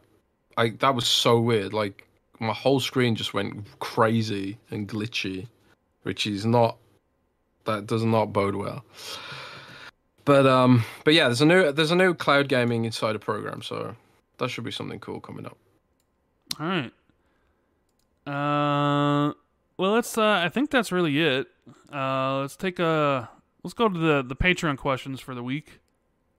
So if you guys are enjoying the show, make sure you hit the like button, subscribe if you haven't already, and let's get some of these questions. Nate Miller, what do you guys see as the future of live service games? I was perusing the Xbox catalog recently, and between all the live service and MMOs, I was thinking about how many more live service games we will actually get. I doubt it will be that many. Mm-hmm. I kind of agree with you. You don't really see a lot of live service stuff in development. I know Sony has their big live service push, which maybe got scaled back. And even a lot of the Microsoft games that are being made were a lot of single-player focused stuff because they do have a lot of live service stuff already in existence. There's only so many people, and there's only so much time. And I sort of feel like the ones that are entrenched for good. It's going to be hard to replace any of those. Yeah. So I don't really know what the future of live service looks like. I tell you now what it looks like. What do you think it looks looks like? like? Mobile phones. Ew. It looks like Diablo Immortal. No. It looks like... Yeah, it does. No. It looks like Diablo Immortal. It looks like Genshin. It looks like Gacha. It looks like mobile. It looks like Elder Scrolls Castles. It looks like mobile games. And Microsoft keeps saying it. Like, their growth vector is mobile. So, like, don't be surprised if you start seeing more mobile games being produced out of Microsoft. And not just outsourced, but produced internally. I mean... Sure, I would see that, but I don't necessarily think you would see that on like the Xbox store on PC or console, though. You know what I mean? Well, if this hybrid console they're making... Well, maybe that, but like Elder Scrolls Castles isn't suddenly going to be on the Xbox store. right? It's not Gears Pop never came over. Might be. I don't know. Gears Pop was terrible. So. Well, I'm just saying you don't really like why Candy Crush. Why isn't Candy Crush on the console? Good question. Why isn't it? I don't know. There has to be reasons for it. Maybe it should. Maybe it should be, bro. Well, I'm just saying there has to be reasons for it. But yeah, I think there's just the games that are already there are just so entwined with how people play now that it's going to be very difficult to dislodge those gamers to get them to really try anything else. So I think companies are going to shy away from it. And we've seen a lot of games. I think it was like last year, halfway through last year, where all of a sudden it seemed like the live service bubble bust popped. Because we were seeing like the smaller live service games suddenly get discontinued. You know, like Rumbleverse or Knockout City or whatever. I can't even remember all the other ones at the top of my head. It really seems like that is a very dangerous and risky thing to chase after, right? Everybody wanted their own Fortnite, right? And they're like, we'll just go after this, but I just don't think there's the user base, right? And you to get people to move off of Fortnite, you have to like. I remember reading somewhere you have to be 8 times better than the current thing that person's using for get them to switch, you know? And it's just really not going to happen. So the future live service just may be as it is until it dies out. And maybe something, maybe you know what? Maybe the future of live service is what Palworld has showed us. Survival plus something else. In early access. And that's the new live service stuff. Yep. Silas says, "Good day. Aliens have invaded Earth, drawn to our planet by the vocal stylings of Jez and Rand. They call into the podcast and ask a question that will define their knowledge of interactive entertainment. You are each asked by the alien horde to give them one game that best defines what is a video game. What best game distills the essential elements of gaming into a single product?" I'm going to give him Halo. Because I'm going to show them what we do to the aliens. You know what I mean? Man, I'd show them Palworld. You're going to show them Palworld? Really? Is that really Palworld. the game you're going to, like, okay. I mean, it's the most show them a popular game in the world. Where you enslave pals to do your own work for you? Well, I mean, we do that. We do that as a species. Yeah. Do we not enslave the chickens and the cows? I suppose. Do we not enslave the horses to be ridden and so on? God, that's deep and philosophical, bro. Yeah. Captain Logan in chat says Doki Doki Literature Club. That'd be a good one. GoldenEye, Moonlighter. There's a lot of suggestions in the chat. The future of live service is foam stars, says the Solithida. Foam stars. Foam stars. The future of live service is foams. Interesting. Mm-hmm. Now, what game would I really show them? Maybe Mass Effect. How we could live peacefully with aliens. You know what I mean? Yeah. Mass Effect, great game. I think Malice said the right one. It's Tetris, man. Tetris. Yeah, Tetris would be a good one. Good old Malice. He would get that. Tetris would be a great one. Or a musical one, right? Like some music game, maybe. Yeah. Well, like geometry is going to be a universal language, right? So, like, an alien would understand the concept of putting geometric blocks into the right position. No language needed. True. No, I wouldn't be surprised if an alien civilization has their own version of Tetris. I did think that. I did. Well, no, I didn't even think of those type of games where you don't necessarily, to enjoy Mass Effect, you might have to understand the English language, and the aliens would be like, what's this? But maybe they would intuitively understand because they got Tetris. A universal. But what if there are species that never really evolved with shapes like that, bro? And they wouldn't understand. If they've got intergalactic travel, they've got not necessarily, man. Shapes. What if they're blind? What if they see by other means? You know? If they're blind, then if you got a problem with regards to playing games, right? True. You'd have to pick a game that was really friendly for not having vision, and as the most excellent sightless combat has taught us, Killer Instinct is the right game in that scenario. Killer Instinct. Earth Defense Force, man. You should show EDF. aliens Earth Defense Force. EDF. Fighting off giant bugs and ants and spiders and stuff. JJ says Rand would show them a trending physical dick. You guys are just too mean. You guys are just... What was that? Was that your laugh? That was my tired Jimmy Carr laugh. Oh, Jimmy Carr? Yeah, when I browse YouTube Shorts, sometimes his like skits will come up. He's really funny. Oh man, he's a funny dude. Jimmy Carr is hilarious. He's hilarious, and he gets heckled by people in the crowd, and he just like turns it on him, and like, it's hilarious. It's good brilliant. stuff. Jimmy Carr's good stuff. Watch his panel shows, man. Watch 8 out of 10 Cats. There's a really famous bit they do called the what's it called? It's called the Carrot Game or something. Super famous. Watch that. It's hilarious. With Sean Locke. Brilliant. Rest in peace, Sean Locke. Chaz says, Rand, do you have a job outside of YouTube? Yes. What did you do before YouTube? I was an electrician. Right now, I'm currently Jez's assistant. It pays me big money. True yeah, that. but I had a whole bunch of jobs. I think the worst one I obviously ever had was like KFC. That was my first job. Working at Kentucky Fried Chicken. I did like construction, which I'm almost loath to tell this story because it'll give me a new nickname and I don't want this nickname. So I'm not going to tell it. I'm not going to tell this story. Maybe I'll tell you off air, Jez. Okay. But I'm not going to say it live to the thousands upon thousands of people that will eventually hear this because it would become my new nickname and I hated it. But I'll tell you, but you can't tell anybody, okay? And then electrician for a while, that was fun.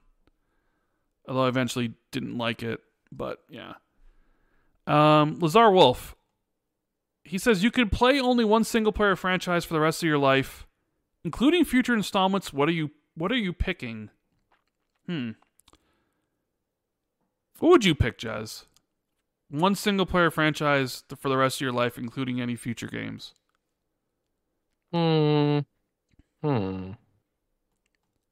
That's tough. I mean, Baldur's Gate doesn't count now, does it? Because it's got multiplayer. Well, I guess you could just not enable the multiplayer. You could play single player. Resident Evil. I'll just say Resident Evil. I think Larian is just gonna do good stuff. I think they're gonna keep doing good stuff, and Baldur's Gate is presuming they do a Baldur's Gate 4. You know, I think they're gonna carry that franchise. So I'm gonna say Baldur's Gate. What if they're the ones that take over the Knights of the Old Republic remake? God damn, that could be really interesting. Yeah. Monkey vs. Tramp says, "Hi guys, a normal question this week from me. There's been a lot of discussion around whether Palworld's dev used AI in their development. My question for you both, if AI can help speed up development process and retain the quality gaming experience we would expect depending on gaming genre, is it such a bad thing for the future of game development? Thoughts?" I think the end of the discussion about AI is that it should be additive and support devs and shouldn't take any jobs away. That's the ideal scenario. So, like, I think using AI to support the work devs are doing is a good thing. And to be honest, a lot of programmers are already using it. You know, Visual Code, Copilot, and GitHub Copilot and stuff like that. All the various programming copilots make coding easier process. And also there's like, you know, there's already machine learning being used in gaming anyway. You know, like stuff like Photoshop generative fill and stuff like that. That are kind of subtle things without actually designing things outright by AI. AI definitely has a role to play, but it needs to be additive, not detrimental. I'm okay with it personally. I don't agree with the widespread just I hate AI and that's it, full stop. AI is going to have a role to play, and it should have a role to play, and it could make video games cheaper to produce, which hopefully will mean less layoffs, not more. But maybe that's naive. I don't know. But in this case, the accusation was it used AI to basically copy Pokemons, right? Not necessarily that it used AI to create the game. Yeah, that's proven untrue. But I mean, they did not use AI to make this. I would be for AI if it can help people be more efficient and could essentially reduce the timetables it would be to create future games. But also at the same time, I know companies will use it to reduce their headcount so they can save money, and that's something I wouldn't want. So one way it's good, the other way it's bad, and I wouldn't not want the bad part. But somebody will. Somebody's going to do it just to try, just to see if they can. And hopefully if they do, it's recognizable and it just bombs and it's a bad game. You know what I mean? Mm-hmm. That's the sort of thing I at least can look to and be like, AI books, awful, right? Not saying that every book a human has written is great, because that's clearly not the case. But it's like, has there any been like a really good AI book? I've seen like people ask AI questions and it's, like the answers it give is just nonsensical sometimes, or just kind of circular logic, right? Yeah, I tried to get AI to generate me a YouTube video script from an article that I'd written, and I wrote in it, generate me an article, generate me a YouTube video script based on this article and this article alone and the information in this article. And he just ignored me, and he was pulling information from all of the different places, and it was just injecting information about a game that I wasn't even talking about. So it's just like, it's got a long way to go, before it's actually something that can threaten people's jobs, but we'll see. The thing about AI I briefly want to bring up, but did you see the Taylor Swift AI stuff trending on Twitter the last couple of days? Yeah, it's just there's been a big. I mean, the Taylor Swift stuff was bad enough, but there was a big news story here in the UK where a 14-year-old girl had committed suicide because the guys at her school had AI generated pictures of her, indecent pictures of her. Right. It's a huge thing in the UK right now.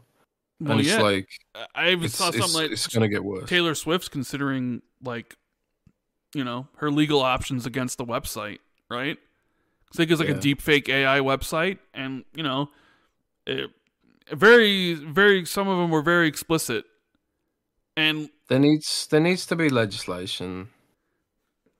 And it's one of those things where you look at the picture and you're like, that does look like Taylor Swift a little bit, even though you can see some of where the things AI gets wrong, right? It's like, whoa, but yeah, I mean, she's, don't fuck with Taylor Swift. Maybe she's the one that'll bring regulation to AI. Hopefully. Angry Gnome says, with the snail speed of rollout of updates on PC Game Pass and even the Microsoft Store compared to Steam, are they going to get a better system to these updates? I feel it's keeping them from evolving the ecosystem they want to implement on PC. Palworld dev recently shed light on this process. Oh, about Microsoft's long, drawn-out certification process for their stuff? Yeah. That's been a thing forever. Well, yeah, it's just the way Xbox does things,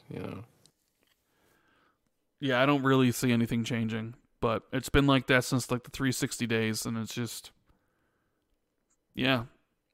Yeah. Lee Sanders says, with the chatter around achievements review coming up again, I was curious what you guys would love to come to the platform. I personally love the stats side and would love for them to go more into this.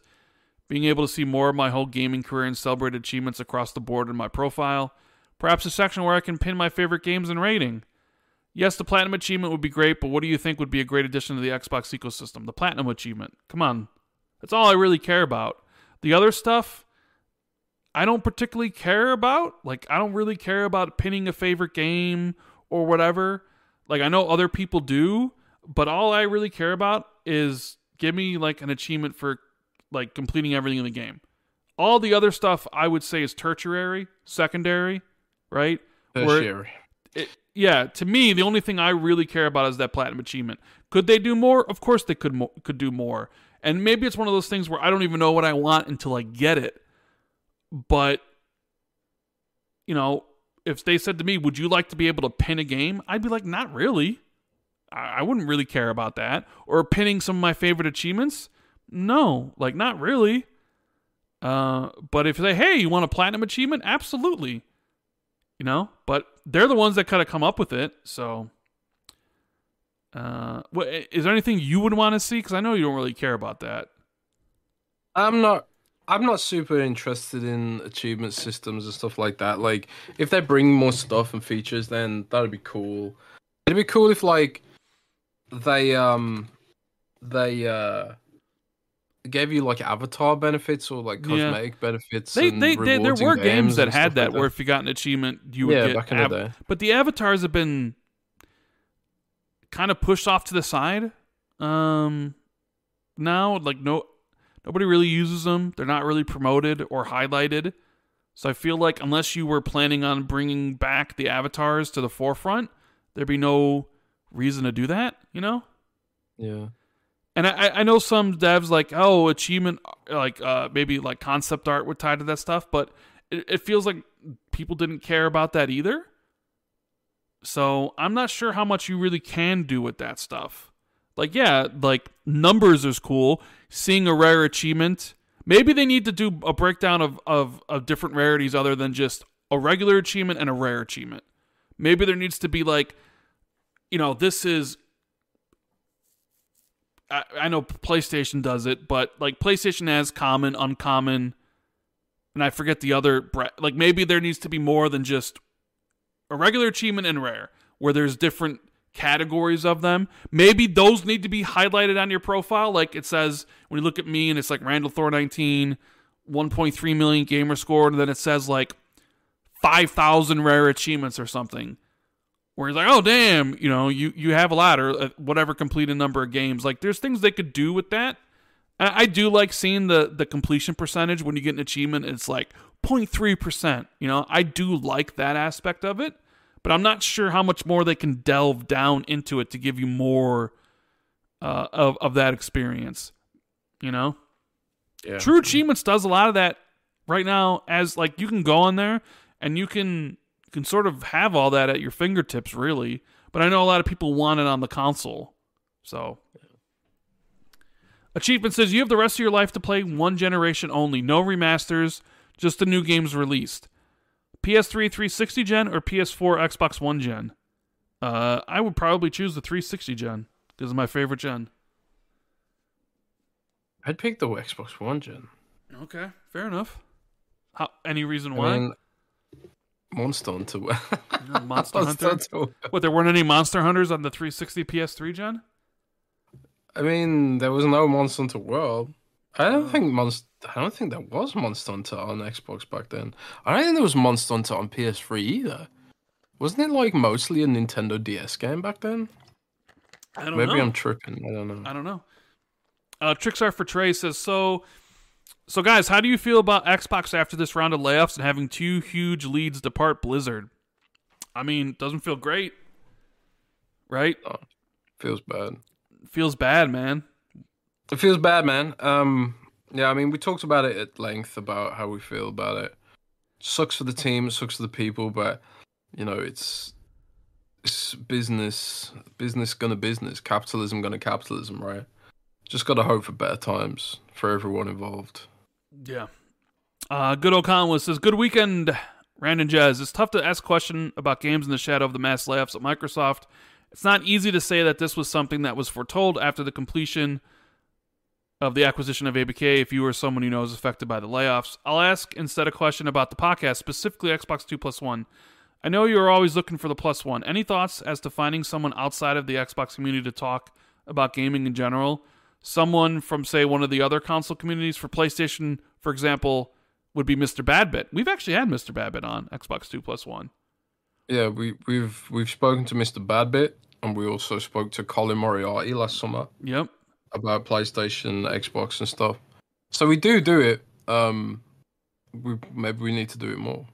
For Nintendo, John Downey from Spawnwave. I mean, we had John on to talk about Xbox. We didn't necessarily talk about Nintendo because I'm not really interested in Nintendo. Maybe we could have like Nate the Hate on to talk about, Xbox and Nintendo down the road or something. Yeah.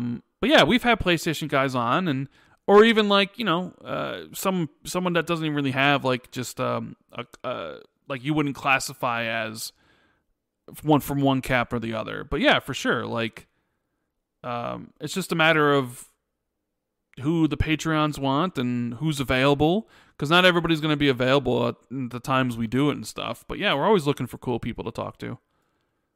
Yeah. We're even trying to be like, we need to get a woman, like a chick, But it's like, I don't, who, But yeah. 09C Mine says, "Hey guys, hope you're doing well. As hard as it is to think about considering what happened, do you think there will be any positives from all this mass layoffs in the industry? As terrible as it is for so many people to lose their jobs, surely it must have some impact other than cost cutting. Any positives? I don't think so." No, I mean, it's not really appropriate to think of positives. I mean, the only positive, I suppose, is like doing this now and making sure the business stays healthy prevents even more layoffs down the line. That's the only real positive you can really think of. Because maybe if they don't take things seriously and keep things efficient, effective, whatever you want to call it, efficient, maybe Xbox gets into trouble and we see even worse layoffs, So that's like the only vague kind of positive thing you could take from this, is that hopefully it means that there'll be less, not more, down the line. Yeah. Omen says, "Do you think Project Odyssey was the only game canceled during these layoffs? Personally, these layoffs make me worried for State of Decay 3, Perfect Dark, and Everwild." I think if they were announced games, I think they would announce that they were canceled. Yes. And that's part of the reason why I think they announced that the Blizzard game had been canceled, because it had been announced. Right? Yeah. If it wasn't announced and if it was just a project, we wouldn't have heard about it, because projects get canceled all the time. Yeah, I mean, I could try and find out the status of some of these games. Like I asked about Contraband. Is Contraband still in production? But I think like they let us know. Sorry, they'd let us know if things were going awry. Yeah. State of Decay 3 is the only game Undead Labs is working on. Right. So no, I think if announced game was canceled, they would have said so in the thing. Billy the Brewer says, "What's up, guys? I don't have a question. Just wanted to shout out all the cool peeps in the Xbox 2 Discord. Yeah, Discord's always popping." Fantastical says, "What is the most satisfying sound in gaming for you? Stomping the shit out of necromorphs as Isaac Clarke is probably my favorite. The heavy stomping sounds combined with the way he yells is pure dopamine for me." It's pretty good. But, you know what mine is? The achievement unlock sound, probably. It is so satisfying, dude. Like I'll just say it's so satisfying. And the rare achievement sound too. Oh, jeez. Love it. That's a cool sound. Do you know what my satisfying sound is? What? The activation sound from Silent Hill 1. Like the It's like boop. Oh, I thought you were talking about like the siren they use when it switches from the regular world to the. I'm just talking about the menu. Oh, when you click on something in the menu, it goes boop, boop, kind of. All right. I've got that as my ringtone notification. I did not know that. SJ Dub says, "Hey, Jez and Rand, I don't have a gaming question this week because I know everyone will be asking about ABK, but have there been any good movies and shows that you've seen lately? I'm also looking for recommendations on things to watch. Have a great weekend, fellas, and stay strong, Jez." Well, I've started watching a TV show on Netflix called Blue-Eyed Samurai. I did. I watched Blue Eyed Samurai. It's great. Yeah. Did you? How far are you? I'm only in episode 1, but it's very cool. I'm really intrigued, and I'm going to watch more. I just finished season 4 of For All Mankind on Apple TV. It is a show. It is an alternate history show about what happens if the Russians were the first ones to land on the moon, and not the Americans. That at least is like basically the setup of the show in season 1. American didn't land on the moon. That's fake news, bro. Fake news, but yeah, they used AI to generate the moon. I thought it was really good, so I'd recommend For All Mankind. I also watched, like I said, Blue Eye Samurai on Netflix was great. I watched Scavenger's Reign on Max, which was an animation, but it was basically about people that were stranded on an alien planet. And I thought that was really well done. I watched the last season 3 of Only Murders in the Building, which I thought was very funny. I don't know. I really like Only Murders in the Building. Damn. The Bear on Hulu, probably the best show on television. TV, what? You watch so much TV. I mean, do you know what I mainly watch? But we're talking about like, I watched The Bear last year or whatever. Like, it's not like I watched it recently, but I'm trying to get people to watch The Bear. So watch The Bear. The Bear. You should watch The Bear. Too long to watch. Do you know what I watch? What? I watch the YouTube channel Scary Interesting. Interesting. What's it about? And Lazy Masquerade. It's just true crime and horrible, mysterious disappearances, unsolved mysteries. And then I watch it and then I get so scared that I can't sleep properly. And that's what I'm up on now. So, as for like what I'm planning to watch, I'm gonna want to watch the new True Detective season when it finishes, because I don't watch anything while it's airing unless it's Wheel of Time. So I'm gonna watch True Detective when it finishes.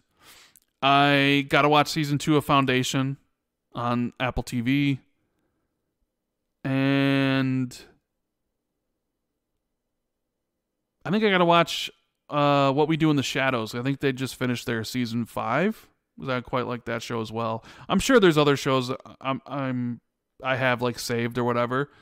I also did watch Reacher season 2, which I would recommend Reacher. I did think Reacher season 1 was better, but Reacher season 2 was still good.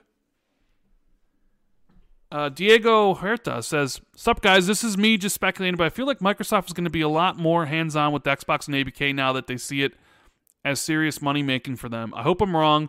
I feel that Xbox is at its best when Phil and team are allowed to do what they believe is the best for the brand. Also, how in the world do you cancel a Blizzard survival game when the biggest game right now, and probably for the gen, is basically a Pokemon survival game? Instantly. Insanity. Love to hear guys' thoughts." Yeah, I mean, it's kind of like what Jason Schreier's report goes in depth about, like, the issues surrounding the game, the engine, and the fact that it probably still had 2 or 3 years more dev time necessary, So we can only speculate really as to the problems with it, but clearly they just thought this is not. I mean, Rand described it as sunk cost fallacy. Maybe it just got too expensive, and maybe they just thought it's better that we focus on the games that we have out right now that need help. Diablo needs help. Overwatch needs help. World of Warcraft's in a good place and is in a strong trajectory. But yeah. Yeah, I mean, I guess you could say, like, oh man, how could you cancel a survival game when look what Palworld's doing? But, jury's still out on Palworld being a flash in the pan. And, 3 years, is the Blizzard game, when it releases, would it have been really good? Would it have just been seen as an also ran? I don't know. but maybe maybe it's canceled because like it just would have cost too much money. Maybe they need help on other projects. Although this does feel like they integrated ABK a lot faster than they ever did with Bethesda. You know what I mean? Right? Mm-hmm. Like Bethesda, you didn't see this. Like they do this with ABK. They get rid of, the people, or for cost-cutting measures or redundancies. And it's just like cancel a game. Like we didn't see that with Bethesda, even though maybe we should have seen it with Redfall. I wonder if they learned their mistakes from Bethesda with the first time through, so they're trying to do it better this time. I don't know, but yeah, them canceling Odyssey was really the only thing that super surprised me, because I was like, really? I can't believe they canceled that game. Like, Yabar leaving, I didn't think was a surprise. I guess you can say that it was a surprise by how many people got laid off, but we knew it was happening. We just didn't know the breadth of it. But Odyssey getting canceled, I thought was like a shock. And Sierra11 Kevin, he says, "Hi guys. Since a large portion of the layoffs related to ABK, do you believe this would have been planned as part of the acquisition and how they would have sold it to the board? Or do you believe it was more of a recent decision to do so? And do you feel this will impact future acquisitions now with regulatory bodies?" I mean, I've heard all kinds of stuff, like, speculation that this was already planned, regardless of any acquisition from Microsoft. I mean, Destin posted comments from Activision before the acquisition saying, like, if we're not acquired, then it's going to be worse. There's going to be like strongly hinting that there'll be big layoffs and stuff like that. We can only speculate, really. I mean, I do think it's strange that Phil went on stage at BlizzCon, did all those photo ops with the team, and shook Mike's hand, and then we've had this kind of whiplash effect, where Blizzard fans and also customers and then employees had this optimism, and Microsoft knew they had this optimism, and then this happened. So I'm just increasingly wondering, is this, was this something that they decided after that? Or did Microsoft do that knowing full well they were going to lay off 1,900 people? It's a conundrum, but maybe we'll never know for sure. Yeah, and as far as future acquisitions, will it have any impact? Maybe. Especially if they bring up workers' rights and stuff, and they may be like, "Oh, well, you said you weren't." I don't know. I don't know if they promised they weren't going to lay people off to the regulatory bodies. I don't think they would have. But maybe. I don't know. Let's see if there's any more late questions that came in while I had this thing open. Let me see. No, I think that's it. Yeah. So yeah, Humdrunk says in the super chat, I'm more upset over the third party over layoffs. Okay. Well, thank you guys so much for being here. This has been episode 301 of the Xbox 2. Hopefully you had a good time. If you did, make sure you hit the like button and subscribe. And hope everybody has a good weekend. What are you going to be playing, Jazz? More Palworld? You're going to be playing Pokemon because you got 9 more months, 10 more months, 11 more months. You got to finish it by the end of the year. What if I finish Persona 5 before you? Yeah, that's not going to happen. No, seriously. What if I do? What if I do finish? What if I actually start playing Persona 5 and finish it before you? There would have to be some consequences. Persona's basically Pokemon, man. There would have to be consequences for that, wouldn't there? You won't. No? You won't. You're still sure? I'm 100% sure you will not finish Persona before me, or even play it. Okay, fair enough. Because it's Pokemon with demons, bro. That sounds cool. What about Persona 3? Pokemon with demons, bro. As well. All right. Well, anyways, guys, I hope you have a good rest of the weekend. And we'll be back on Friday, February 2nd, with another episode of the Xbox 2. Hopefully, Xbox has got good news next week. But until then, thank you guys for being here, and keep it gaming. Later. Yeah. Later, everybody. Ah, mmm. The first taste of rare bourbon you finally got your hands on. That's nice. At Caskers.com, we make this experience easy. Caskers is a one-stop spirit curator with an impressive selection of exclusive, sought-after, rare, and household names in the realm of premium spirits and champagne. Discover the top flavors of the year now by going to Caskers.com and using code WELCOME10 for $10 off your first purchase. Get $10 off your first purchase with code WELCOME10 at Caskers.com.